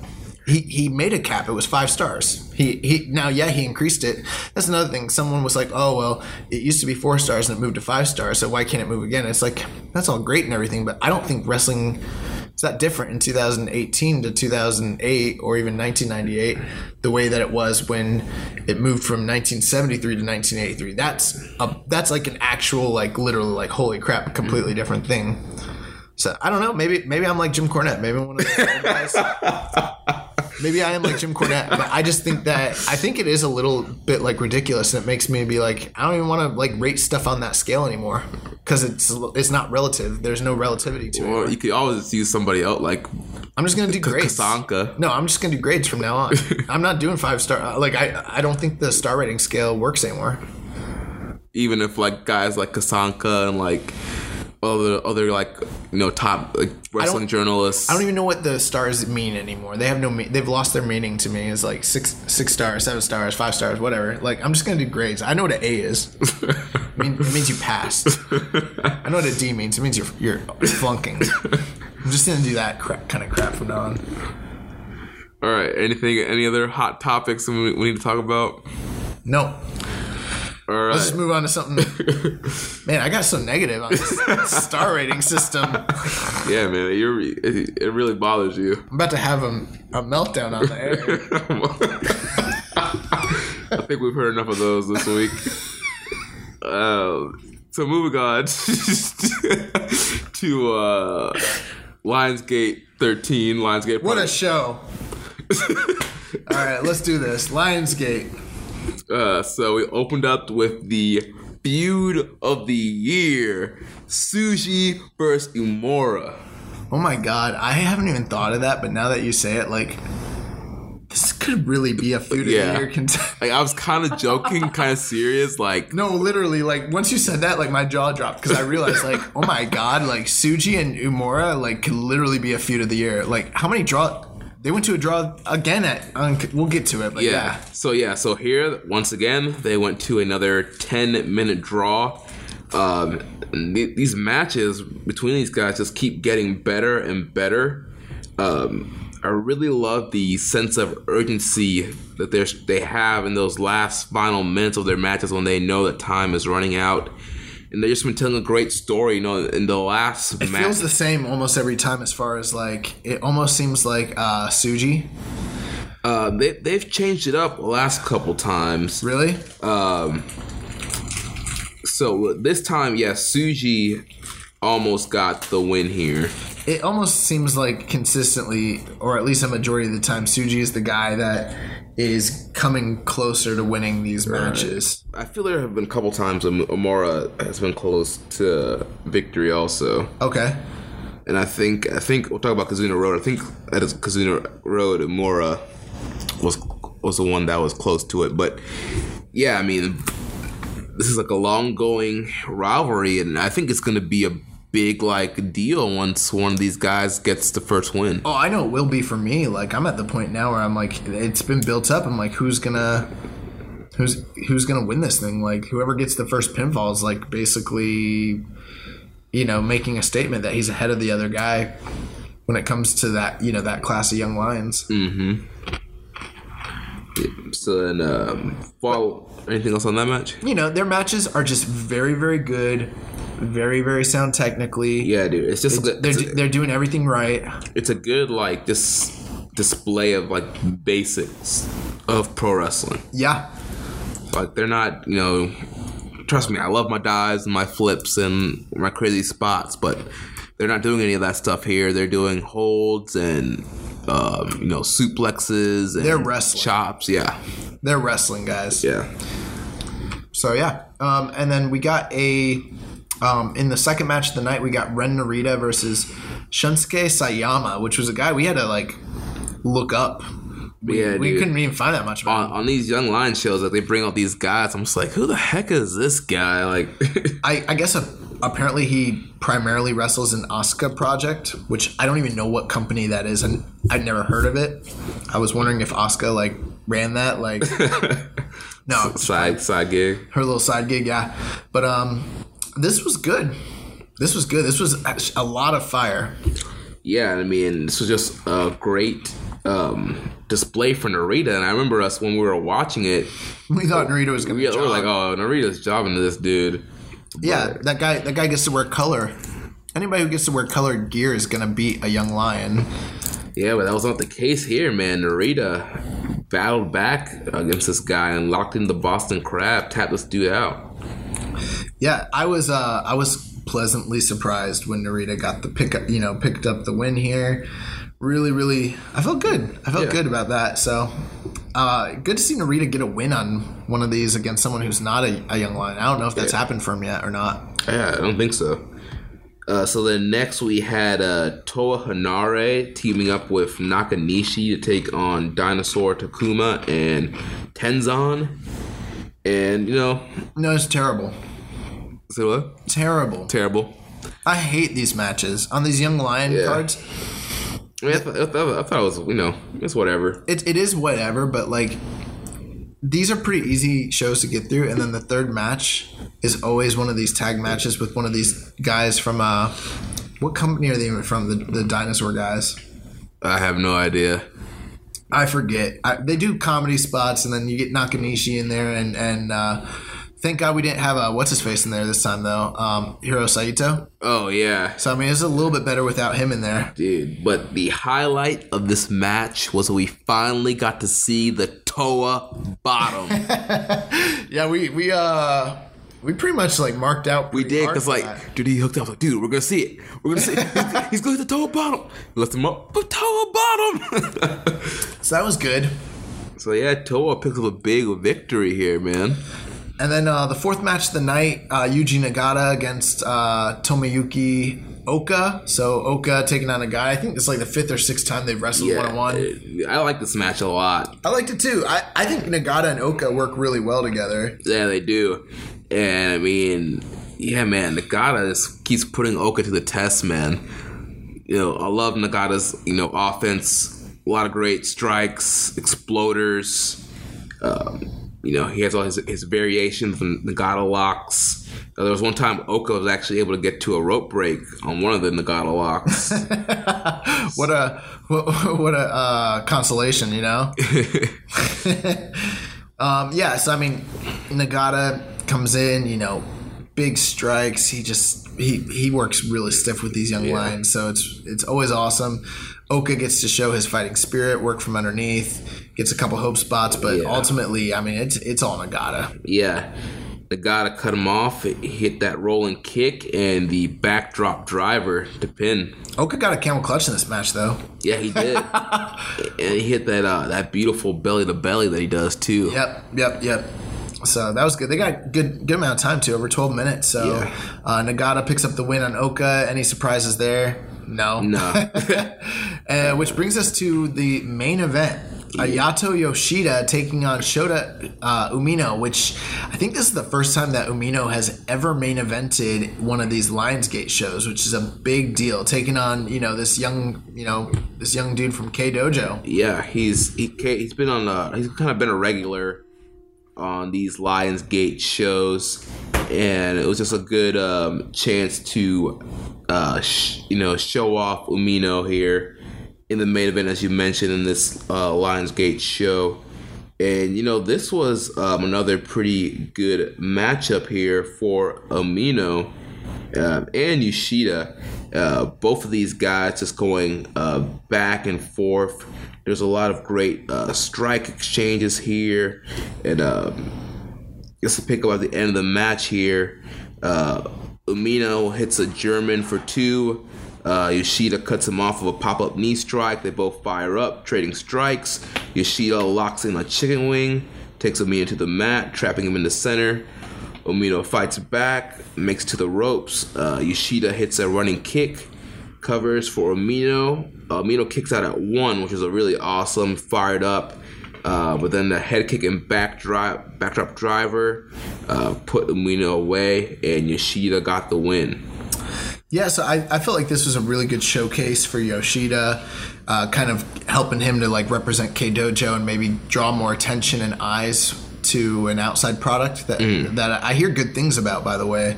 But it's just really, really cool to see Umino like at the top of one of these cards. He didn't pick up the win here, but he looked really just like he did against Sekimoto back in May. Yeah. Like this, he looked really good in defeat here. This was match of the night for me by far. Oh yeah, definitely. And yeah, this was close to 4 stars. And Yoshida, he was just a great heel foil for Umino. Umino showed a lot of great fire. So yeah, it's good stuff. I think last month, I thought I enjoyed last month a little bit more than this one, especially with the Sekimoto and Umino match. But I mean, aside from that tag match, everything on this card was good. It was very easy to watch, and I mean, like these Lionsgate Project shows. They're always just like such a nice break from. It's still part of the continuity, it's still part of everything, but it's just something different, which is kind of, you need that sometimes. So, and they're an hour and a half, 2 hours. Yeah, really easy to watch. Yeah. So, I liked it a lot. I liked Yoshida and Umino. That'd be my recommendation for a match to check out from that card. All right, so now we're going to move on to Kazuno Road Night 1 from... Also, Kenta Kobashi's Fortune Dream 5 just came out. I think it came out today. And Yoshida's in the main event in that match. So... Yeah, or something along those lines. So, yeah, I mean... We'll have to keep an eye on that guy. Yeah, Fortune Dream freaking rules. But Kazuno Road. Yeah, so we're covering the June 17th show. Obviously, there was a show that happened today that we have not seen yet, and there will be a show tomorrow. So we'll be covering the stuff we haven't seen on next week's episode, but we did see this June 17th show that opened up, as we preluded earlier, with Tsuji and Umura once again, and surprise, surprise, it ended in a draw again. I wonder how many draws they've gone to. Yeah, we'll have to look that up. I think it's like 6 now. Something like that, yeah. It's a lot. Yeah, it is. And I think you might be right with Tsuji getting most of it, because at the end of this match, almost every match, in fact, I would venture to say, if I was a betting man, I don't think there's been a single match where Umura has looked like he was going to win it at the end. Like, he usually tends to do very well in the beginning, and the story tends to be that with the big strikes and the strength and size advantage of Tsuji, he tends to be the guy down the stretch who is applying a Boston Crab. Right. This time, Tsuji was looking for an armbar, and they fight over it, and Umura makes it to the ropes, and time expired right as he made it to the ropes. The thing with that, though, is like Tsuji, even though he might be like gifted and all that, the story is Umura's like fighting spirit, that he won't allow himself to get beat. But it's almost like if the matches were longer than 10 minutes, he might get beat. He might get beat because he's dwindling down the stretch. So, yeah, I mean, this was good. I mean, these matches are starting to be a little bit like, if you've seen one, you've seen all of them. But it's kind of like, the nice thing about it is just the continuity, the continued story, and the anticipation. Because one of these days, one of these guys is getting a win. Yeah, dude, it's going to be a huge moment. And it's going to be Umura. He's going to freaking... Tsuji's going to go for a Boston Crab, and he's going to get rolled up. And if Tsuji's smart, he'll pull the tights and put his feet on the ropes. So next up, we had Yuji Nagata teaming up with Nakanishi to go against Oka and Umino. So we had New Japan Dads versus Young Lions here. Yeah, it's been a while since we've seen one of those matches, it feels like. Yeah.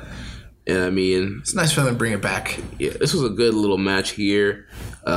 Just like pretty much the stuff with Nagata and Oka, and Nagata and Umino.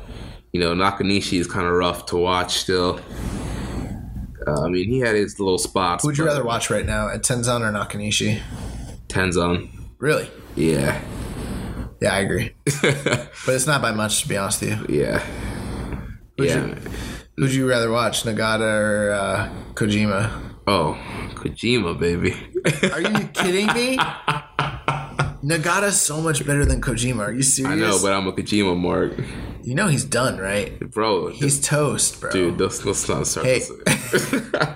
Bread Club for life. You need to buy a Bread Club shirt. I should. Anyway, so Nagata and Manabu Nakanishi defeat the Young Lions at 9 minutes and 6 seconds by submission. Basically, Nagata gets an exploder, and then the Nagata lock on Umino. He taps out the young boy Ace, and they teach those young whippersnappers a lesson. Yeah. Just like you would imagine they would. And then next up, speaking of Tenzan, he was in action next, teaming up with Narita to take on the Bone Soldier Taiji Ishimori and the Tokyo Pimp Yujiro Takahashi. Did Yujiro have any of his young lady assistants out with him that evening? I don't think so. Yeah. Where were they? They were in Corkin? Yeah. Yeah, I don't think it. I don't know if this was a big enough crowd for them to bust out the big guns. Yeah, it was Corkin. Yeah, it was Corkin. Yeah, I don't remember. It must mean he didn't, because I feel like we would remember. Yeah, we would remember that, definitely. But it was cool. Ishimori and Narita is kind of interesting, like, matchup, huh? Yeah. Yeah, that's really interesting. It's just it's good to see Ishimori again back on the tour. And he did have a nice little exchanges with Narita. And it came down to the end of Ishimori getting Narita in the bell lock. But on NJPW1972.com, they say Ishimori wins the yes lock. Is that what they called it, the yes lock? Yeah. Somebody posted a screen capture of it. I don't know if they might have changed it by now, but it did say victory, submission, the yes lock. Well, I mean, you can call it the yes lock. Like, it was popularized by the American Dragon. Yeah. So, I don't know. That's cool, though. I told you it's the same move. Yeah. I don't know. It's like Ishimori just looks a little bit more stiff. Yeah. So, nothing really special there. Next matchup, we had Togi Makabe.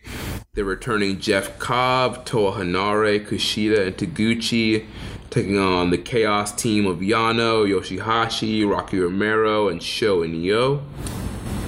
So, I mean, this was pretty much just kind of reintroduction to Jeff Cobb onto the tour, onto the New Japan scene.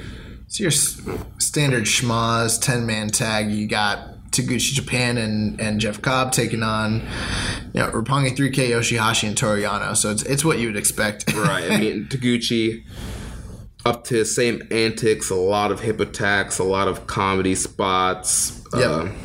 I mean, it was 11 minutes, nothing crazy. Cobb got to shine a lot in this match. Rocky got beat up a lot. Hanare got beat up a lot. Roppongi 3K looked great. And, I think Cobb actually ended up picking up the win, right? Yeah, Cobb hit the Tour of the Islands. What is that? That's that reverse... Is that the reverse... Power slam gimmick thing that he does. Yeah, that he used to do when he was Matanza Cueto? Yeah. Yeah, I forgot what he called it in Lucha Underground, but I forget too. As Jeff Cobb, it's the Tour of the Islands. He hit that on our good friend, Rocky Romero, and got the win. Okay, cool. And then that takes us to, at this point of the night, the G1 entrants were revealed. Also, we didn't talk about this. The theme this year is called Be a Survivor. What do you think about that? Yeah, that's interesting. If this was like WWE, they would have like a commercial and they would like do a parody of Survivor. They'd have people like getting on an island. On an island, people getting voted off and doing physical challenges. You have like Kenny Omega like on the island, like... Yeah, and someone getting their like little fire tiki put out, that's exactly what that would be. But yeah, be a survivor. I mean, I guess that's what you got to do if you win the G1. Except it's not elimination, so you really don't have to be a survivor. You just got to be the winner. Maybe a winner is you is what I'd call it. Do you know about that from NES? It sounds familiar, but it just sounds hilarious. Yeah, in pro wrestling for the Nintendo Entertainment System, like it was made in Japan and they had really bad translations. So like anytime you'd win a match, there like a victory screen would come up and it would say, "A winner is you." Dude, that would be hilarious. G1 Climax 28. That's kind of racist. I don't know if I should. Yeah, it's not a good joke. I take that back. So we got Naito, Evil, Sonata, Bushi, and Hiromu Takahashi, the team of LIJ, taking on Suzuki-gun, Takashi Iizuka, Taichi, Yoshinobu Kanemaru, El Desperado, and Taka Michinoku. Yeah, I mean, surprise, surprise, Suzuki-gun attacks before the bell. Really? Yeah. It's crazy. Kind of, a wild brawl, as you can imagine. Then, of course, LIJ makes a comeback, coming on to the end of the matchup. Naito makes a save from Bushi getting pinned, and it breaks down to Bushi and Taka Michinoku. Bushi hits the MX on Taka. LIJ beats Suzuki-gun. And pretty much this match was to set up the Takahashi Desperado match that happened on today's show for the junior title. And yeah. And post-match, we saw Naito continue to disrespect Mr. Trophy. He broke off another piece of Hiromu's Best of Super Junior trophy. Yeah, so that was really funny at the end of the match. Like, he was trying to get Naito to, like, apologize to the trophy, I think. Yeah. And Naito, like, bowed down before it, and then, like, he kicked it. And another piece broke off. So, and Hiromu just looked heartbroken. He did. He looked like his whole world, like, came crashing down. My God, it's hilarious. So next up, we had Hiroshi Tanahashi, Juice Robinson, and David Finlay against Kazuchika Okada, Jay White, and Tomohiro Ishii. This I liked. This was good. Yeah, this was a good match. Seeing Okada and Tanahashi in there is always great. I mean, they're always magic when they're in together. And then, the stuff between White and Robinson, and Ishii and Robinson, and David Finlay. Look at this collection of talent. I mean, how can you go wrong? Ishii against anybody. I mean, Ishii's like, he's like garlic salt. Like, he goes good with everything. It's just amazing. And then, Okada, Jay White, and his feud. Jay White's had feuds with all three of these guys this year. So, I mean, like, there's a lot of backstory to this. Really good, great matchup, actually, if you think about it. Yeah, I mean, like I mentioned, the Tanahashi-Okada interactions are always great. They did a great job hyping up Jay White and Juice Robinson. Ishii was his normal Ishii self, beasted out. And then you had Finlay, who looked good as well.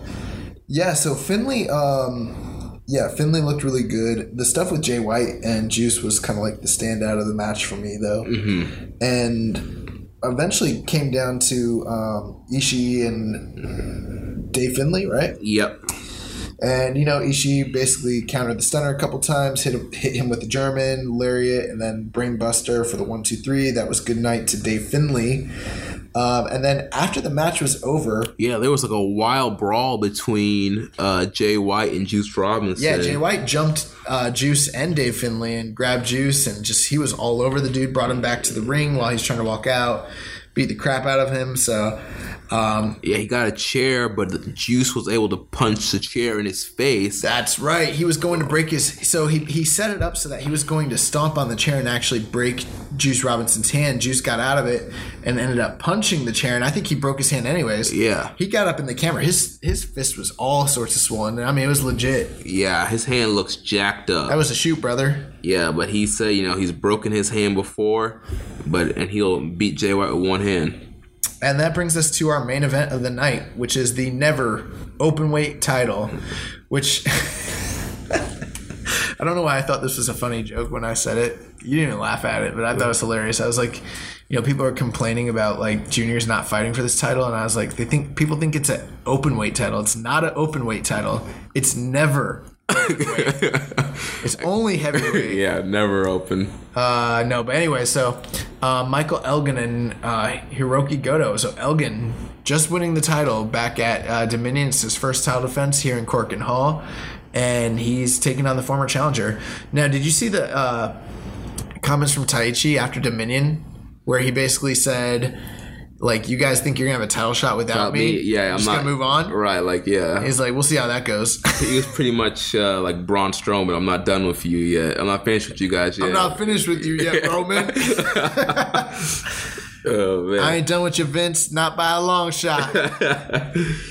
So, yeah, dude, this was a absolutely great match. Oh, I liked it. Awesome, hard-hitting main event. I loved this matchup, man. This was a great main event. This match went half an hour, bro. It did not feel like it went half an hour. Yeah, man. 30 minutes, 55 seconds, man. Yeah, it wasn't my favorite Elgin match of the year. That still falls to Elgin and Ishii from New Japan Cup. But man, this match was great. Elgin and Goto, they just tore the house down, dude. Yeah, man, dude. Like I mentioned, just the hard-hitting strikes, the GTRs, the Ushigoroshis, the burning hammer attempts. I'm so critical of that. I don't think the dude should be doing burning hammers. He's not Kenta Kobashi. It's not even like a safety thing. It's just like, you're not on that level, dude. Like you never will be. Like, don't use that move. Sorry, it's like one of those things. Like, yeah. There was get your own move. For whatever reason, there was a ref bump in this match, and during that ref bump, you know why?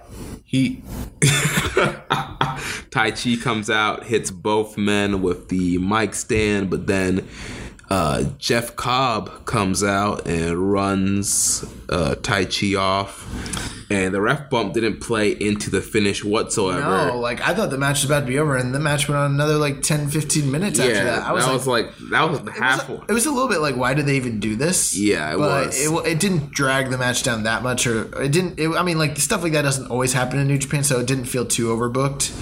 You know, they use that stuff pretty sparingly, which is okay. But and I mean, it fits with, you know, Taichi's character, but it was kind of funny. Like, again, this guy tries to come in and cause havoc and stuff, and like he fails. He just failed. Like, he didn't even do anything. Like, the match kept going without it. It's kind of funny. Yeah. So yeah, towards the end of the match, Elgin hit the buckle bomb, but Goto fires up with a lariat and a headbutt. Oh man! Another lariat almost destroys Elgin for near fall. Elgin counters the GTR, but Goto escapes. He countered it to a burning hammer. Goto escapes a burning hammer, hits a PK. He follows with knee strikes, hits the GTR. He sets up for another one and hits it, and he gets the cover and the win. And I was highly surprised that Goto got the belt back here. I was very, very surprised. I was like, man, Elgin had that big win at Dominion and that very good triple threat. People didn't think it was going to be good. It was good. Elgin won. Here's my theory. Here's what happened. So, you know how we talked about Harold Mai, you know, kind of like making his debut for the company at Dominion. And I imagine it went like this. They like were probably like President Harold, and he was like, "Call me President Mai." And then they're like, "All right, President Mai." And then he's like, "It doesn't matter. You just call me either one." And then they're like, "All right, President Harold." And then they're like, "So we have these booking decisions. We booked him before you got in charge, but we want you to look over." He's like, "You know, guys, you're in good hands. Whatever you want to do, you guys do it. I'm just." You know, we'll pick it up on Monday, okay? You guys got your card planned out. Go out there and kill him. And then after the show was over, they were like, "What'd you think?" And he was like, "You put the title on Elgin?" And they're like, "Of course we put the title on Elgin. We're going to the G1 special in San Francisco." And he's like, "Y'all know about Elgin?" He's like, "We got to get the title off Elgin." ASAP.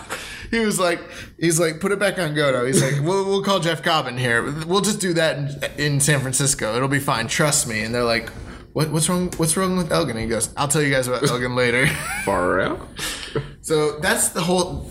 I believe that is what happened in my heart of hearts. Logical explanation to me. I mean, things in wrestling are so weird. What if something like that really is what happened? He's like, "You guys put the title on this dude." Do you guys even have Twitter accounts? Do y'all even tweet? But yeah, so awesome match, why do you think they really took the title off him? Dude, it's just Elgin luck, man. Like, just like the New Japan Cup. You got that big, crazy win over Ishii. We're like, oh, Elgin's going to win the New Japan Cup. Dude, we started thinking that for real. And that man loses to Juice Robinson the next match. Like, well, I mean, they did this to Evil a couple years back, so every now and again they'll do one of these short title reigns. I mean, it is what it is. I don't understand the booking. I mean, there have been some questionable like title booking decisions with both the junior tag and then now the Never title. I don't know. yeah. But who knows, man? I'm not a big like supporter of hotshotting the belt like this too much, but I mean, it is the Never title, so Yeah. But I mean, it's not the IWGP title or anything like right. that. So Jeff Cobb comes back out to check on his tag partner, Michael his Elgin.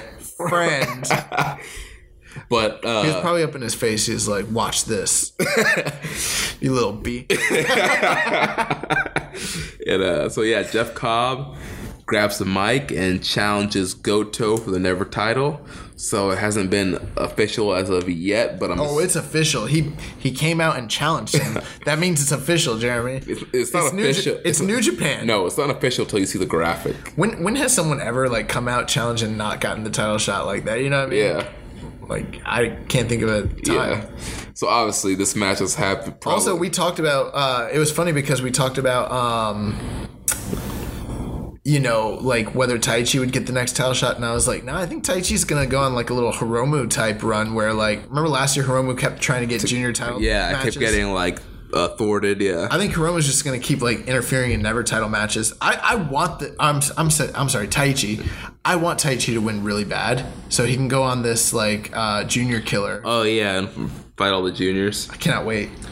So yeah, so we'll be getting Jeff Cobb versus Goto. Looks like it's going to be a G1 special in the USA. Maybe on Kazuna Road? No? No, all the Kazuna Road main events are already booked. I mean, tonight's show, this morning's show was Desperado and Hiromu. So how many more shows do we have that are going to be broadcast that we're going to be watching of Kazuna Road? Just two. Two? Okay. The show that happened this morning and tomorrow morning's show. So the last night's show was headlined by Hiromu and Desperado, and then the next one is headlined by the Super Strong Machines versus LIJ. Gotcha. Okay, great. So we'll be bringing you the coverage on those shows next week. Yes. On Dragon Ball Z. So yeah, now let's jump into news. Guys, we don't usually do anything like this, but we have an entire news block dedicated to just WWE related news. For whatever reason, this seems to be the week where there is news related to WWE involving New Japan and its affiliates. So we will cover that starting now. So let's start with All In. So there was basically reports by the Wrestling Observer newsletter. I don't know all the details about it, but basically saying that WWE is getting kind of like spooked basically about what's going on with All In, and then also the the attention that New Japan is getting, like, it's not lost on them. Mm-hmm. And there have been active, actions to reach out to New Japan and All In talent. Now, who's been reached out to by WWE and their scouts? Like, we don't know. I don't know the details on, like, I think I would assume most of the All In talent, they would be free to reach out to them, except for maybe guys with, like, Ring of Honor. Right. And New Japan, but I don't know the details with New Japan talent because they're not all signed to exclusive deals. You know what I mean? Like, I think they can negotiate, like, some of them. You know what I mean? Right. But the big thing, though, is that, and what most of the rumors are, is that they're going after the Elite. Yeah. And no surprise, I mean, those are, the top draws in wrestling right now, Kenny Omega and the Young Bucks. And there's going to probably be a bidding war for those guys come when their contracts are up. Man, we've talked about it before, like, if anyone can, everyone's got a price. I'm not saying they're going to go. Money. Everybody's got a price. No, but, yeah, so, I mean, we'll see what happens. But I think come January and, like, November, it's going to be a very, very interesting time. Yeah. So yeah, I mean, there's people who are like, I've seen people be like, oh, the biggest company in the world doesn't want three of the biggest stars outside of their company. That's not really news, but it's like, it kind of is. Because that's a huge game changer. I mean, that'll change the landscape of pro wrestling if they get, like, Cody, the Bucks, Omega. Like, can you imagine? Dude, yeah. I mean, that just that would be like a blow to, like, the indie scene. Yeah. I mean, that'd be a big blow to Ring of Honor. Oh, Ring of Honor's business. Even New Japan would probably be able to bounce back, but even that would be a huge hit for them. Yeah. Speaking of Kenny Omega, so right off the back of his winning the IWGP title and also his, the 7-star match, quote unquote, in Dominion and his performance at Dominion and all the hype and all the notoriety, WWE decided this past week to put up an old video of Kenny Omega of when he was in their developmental program in Deep South Wrestling. Yeah. And I think we watched that video, right? Yeah, we watched the promo and we watched the match that he had. I think I just watched the promo. I was not really paying attention to the match, but I mean, was that any good? It was whatever. So, there was no V-triggers. There was no one-way. There was no V-triggers. Yeah, there wasn't 20. How many V-triggers were in that Dominion match? I don't even think we said that on the air last week. Oh, yeah. I think it was like 17. Oh, my God. But yeah. Do you think this was them being petty? Honestly, I don't really think it was them being petty. I think it was actually like a smart move on their team, their digital marketing team, just capitalizing on the fact that there's probably millions of people searching for Kenny Omega. Yeah. And so they could capitalize on that search of people looking up Kenny Omega. Oh, of course. I mean, it's totally related. And that brings people to the network, to their YouTube channel, to the website. What do you think about, I don't know, to me that almost speaks to the fact that it's like you guys had this dude and you couldn't hold on to him. Yeah. But like your talent scouts couldn't recognize this dude and keep him.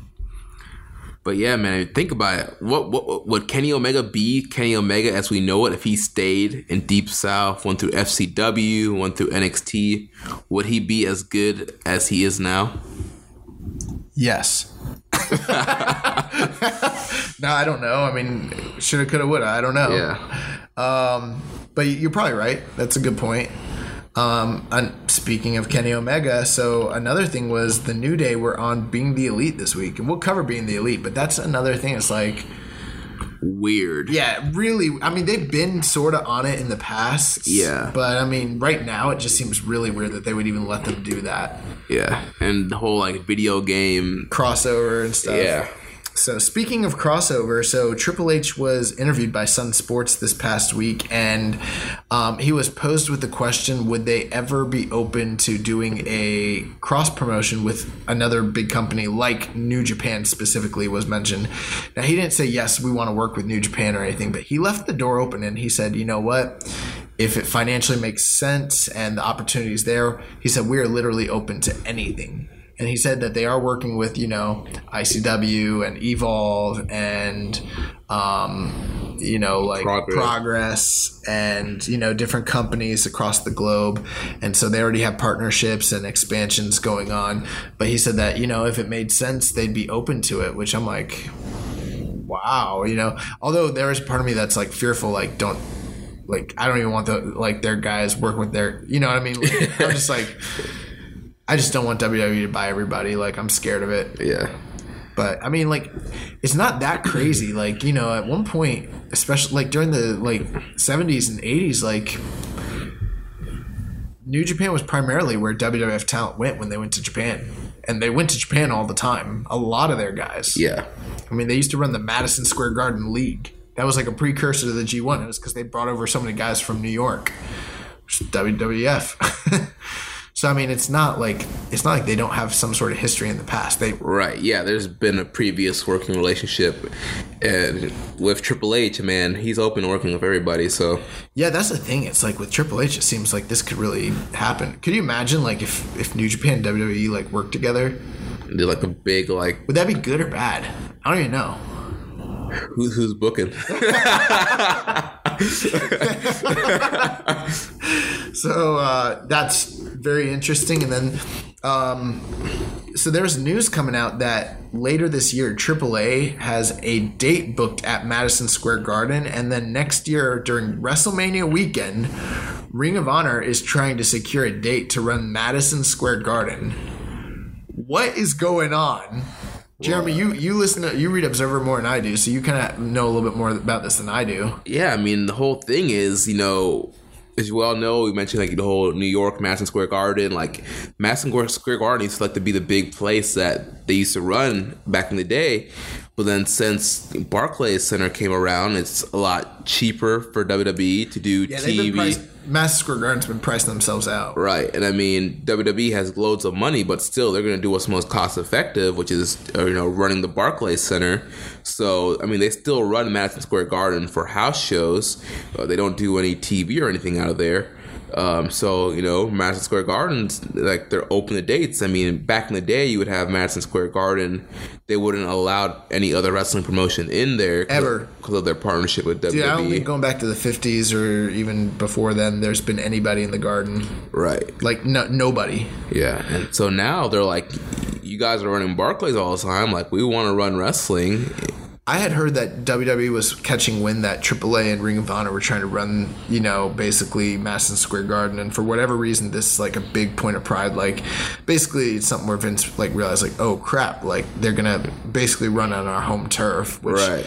They're a global company. I don't know why, but like this is one of those points of contention for them where it's like his dad ran there, his grandfather ran there. You know what I'm saying? I mean, he's run there, yeah. So I mean, it's like. I did hear that they're trying basically to do everything in their power to block other companies like Ring of Honor and AAA from running any dates there. So right. I don't know if they'll be successful or what that means, but man, the wrestling landscape is weird, huh? Yeah, it is. So things are changing. We also have other news basically revolving around the U.S. expansion and the upcoming shows here in the U.S. So Chris Jericho just recently did an interview with Inside the Ropes, which you can check out online. It was really, really informative. But basically, he said that he officially, for sure, is not going to be working any U.S. dates here in the States, which was pretty interesting, and he said, like, he's been invited to do All In. He's been invited to do G1. He was invited to do Strong Style Evolved. And he basically told them all no because he felt like it was a slap in the face to Vince. Right. He is very loyal to Vince, and he's mentioned this several times that he will not wrestle for any other company in North America besides WWE. Now, he did say this. He said, now, if you're willing to pay me $6 figures, I'll break any of my rules. Yeah, and he even said, like, he can go to Vince. If you're going to pay him a 6-figure date to wrestle, he can go to Vince and Vince will get over it because it's a 6-figure date. Like, you know what I mean? Yeah. But other than that, if you're not doing... And he also said, he's like, look, like running... If I were to work some of these other shows, essentially his... Value goes down by working a smaller show. Like, he's only going to be working big shows from now on at this phase of his career, which is like kind of crazy. Yeah. But it's smart at the same time. Is it hypocritical? People talk about like, Brock and him kind of doing the same thing, but I don't know. What do you think about that? Yeah, man. I mean, at one point I kind of understand having the loyalty to Vince. I mean, his WWE run is kind of what got him to superstardom after leaving WCW. But at the same time, I mean, I would like to see him on some more shows, but the man understands business. He understands his value. His brand. He's a marketing genius. I mean, this guy is on New Japan. He's an Intercontinental Champion. He's on Ring of Honor TV with the cruise commercials. His theme song was just a theme for for TakeOver Chicago 2. Finesser of the year, This guy knows how to make money and be a star. So speaking of, U.S. shows, so G1 Special in the USA is coming up on July 7th. But before that comes out, Access Television is going to be running a Bullet Club is Fine marathon. I don't know all the details about it, but I assume these are going to be basically the chapters in the saga leading up to the main event of Kenny Omega versus Cody, which, as some people are hypothesizing, this might be the official split between the Bullet Club and the Golden Elite. So we will see what happens with that. Yep. Speaking of the same show, so Girl Band Party, which is a video game that Bushiroad is, developed and created, is one of the official sponsors for the G1 in USA.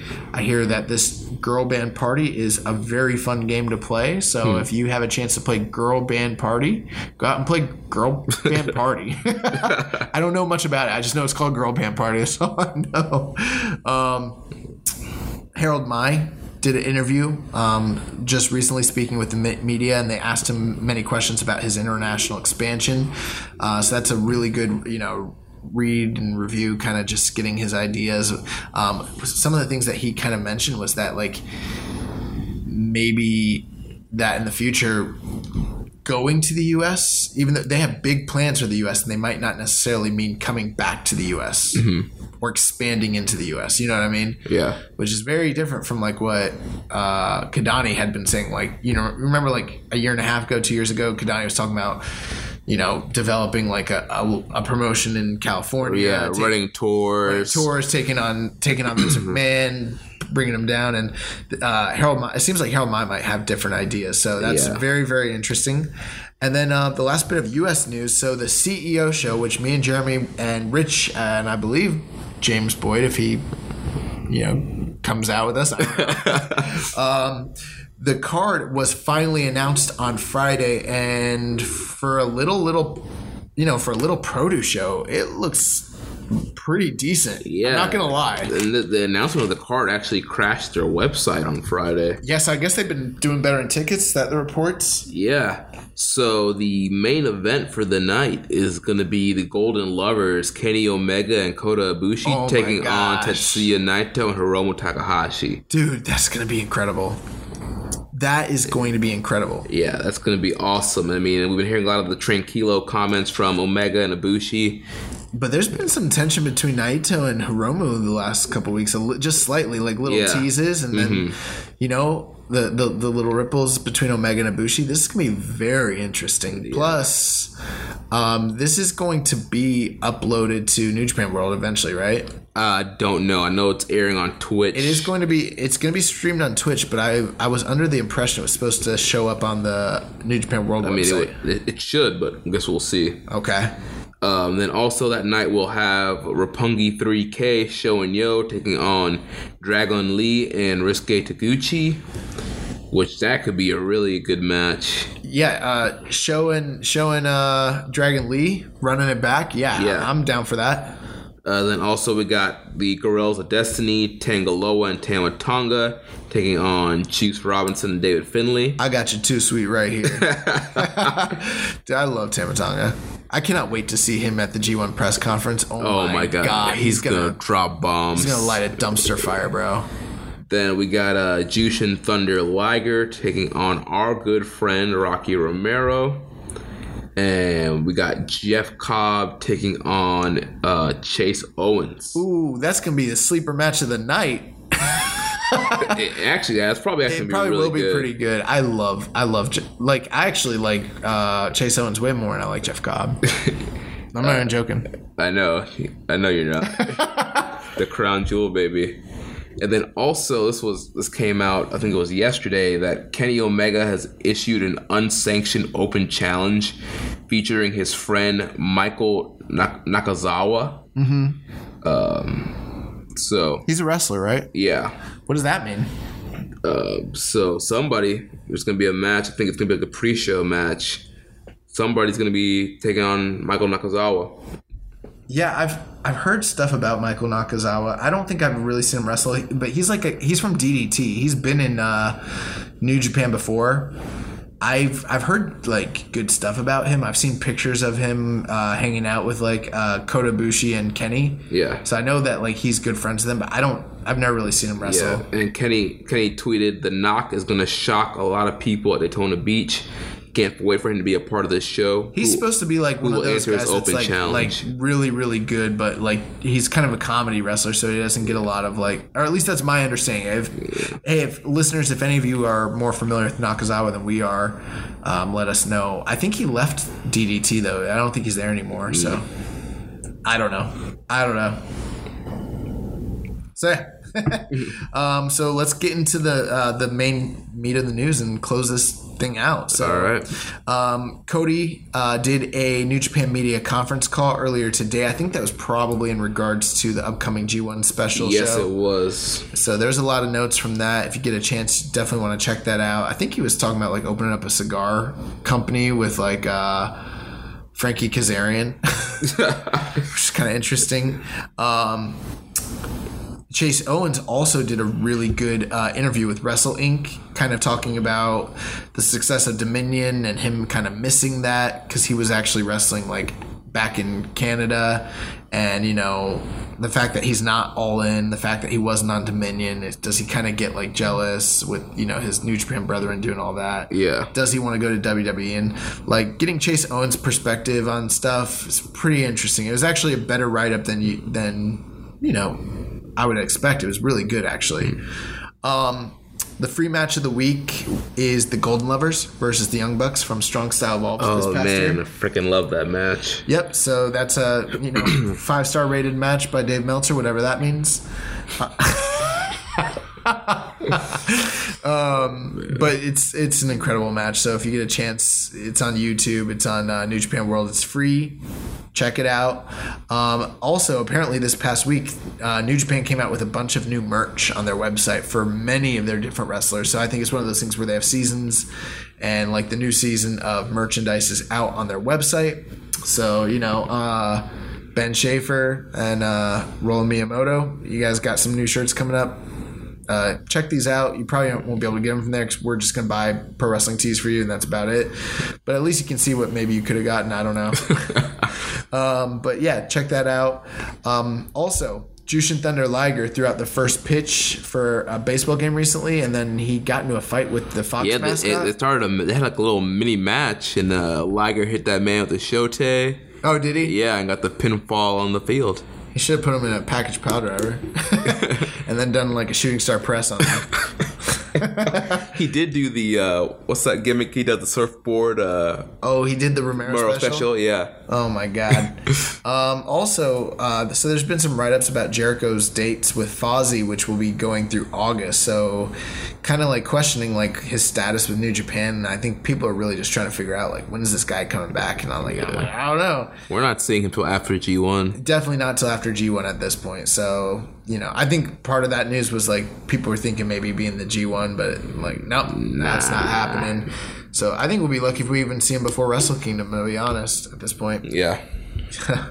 And then Kenny Omega came out and did a press conference on June 11th, which I believe is on New Japan World now, kind of talking about his expectations, where he's going to take New Japan and all that sort of stuff. He also just did an interview with Sports Illustrated as well. I don't know if I mentioned that last week, but I think you did. I might have, but yeah, you still want to check that out. That Sports Illustrated interview with him is really, really good.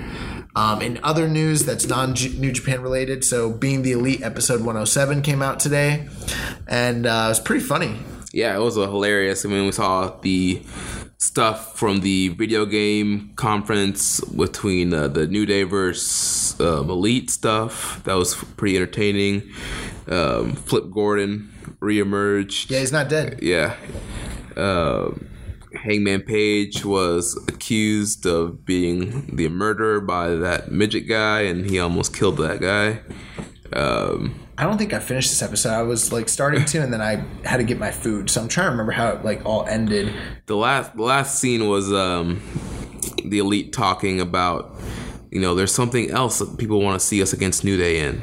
And then Kenny's like, what are you talking about? He's like, come on, we're very athletic. What do you think the people want to see us do with the New Day? It's like, Matt, I have no idea what you're talking about. He's like, they want to see us play basketball. He's like, oh yeah, we should play basketball against the New Day. And then one of the Young Bucks was like, or we could have a match. And then they cut to the dun, dun, dun, dun. They're not gonna have a match. You think they're gonna have a match? Dude, who knows? Also, so Cody's been adding like a lot of security to hit like people going into his room and stuff, which I don't know. I'm just getting a kick out of this bit, like this gimmick. And so he had like the metal detector. A metal detector. The guys are like, what? And then he had like the guys are getting patted down. Yeah, it like go off and like what's the business bear's name? Bernard. He like pat them down. Like Hangman came through. He like patted his dick. It was like Bernard the business bear like grabbed Nick Jackson, and they're like, oh, it's totally random. And he's like, is this necessary? Like, and then they're getting ready to leave, and Bernard like gets in Nick's face. Nick's like, you got a problem? Cody's like, he's a bear. Cody's like, he doesn't have a problem. He's a bear. But he clearly does have a problem. Yeah, he's like, the eye thing, like, I'm watching you. Which, I don't know, like, Bernard the business bear is such like a terrible gimmick, but it is pretty funny, man. Dude, are we going to get Bernard in a match? At All In? No, it's in general. Ever? Yeah. I hope not. Oh my god. Also, there's some upcoming matches and shows. So CEO is going to be running opposite Best in the World on the same night. So I guess that's something we're probably going to watch on delay. Yeah, watch it the next day. And during that show, we just got a new match announcement. Kushida will be taking on Jay Lethal, which should be fantastic. Oh, yeah, that'll be a great match. So that's going to be on Ring of Honor Best in the World at the end of the month. Also, Ring of Honor is returning to the UK in August. They're calling it the Reunited Tour. And they'll be running an International Cup tournament, 8 men, 1 night. And they said that this is the beginning of multiple international tournaments that they want to do.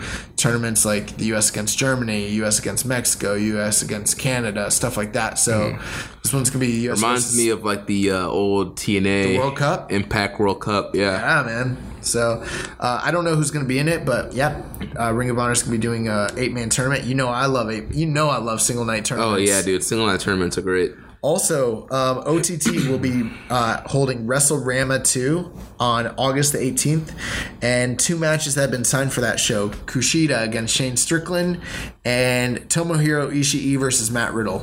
Whew. This OTT company is putting on some dream bangers, matches, man. So that's something you definitely want to check out. Also, everyone's favorite Golden Lover, Kota Ibushi, is all in. Nice. Oh, that sounds weird to say, though.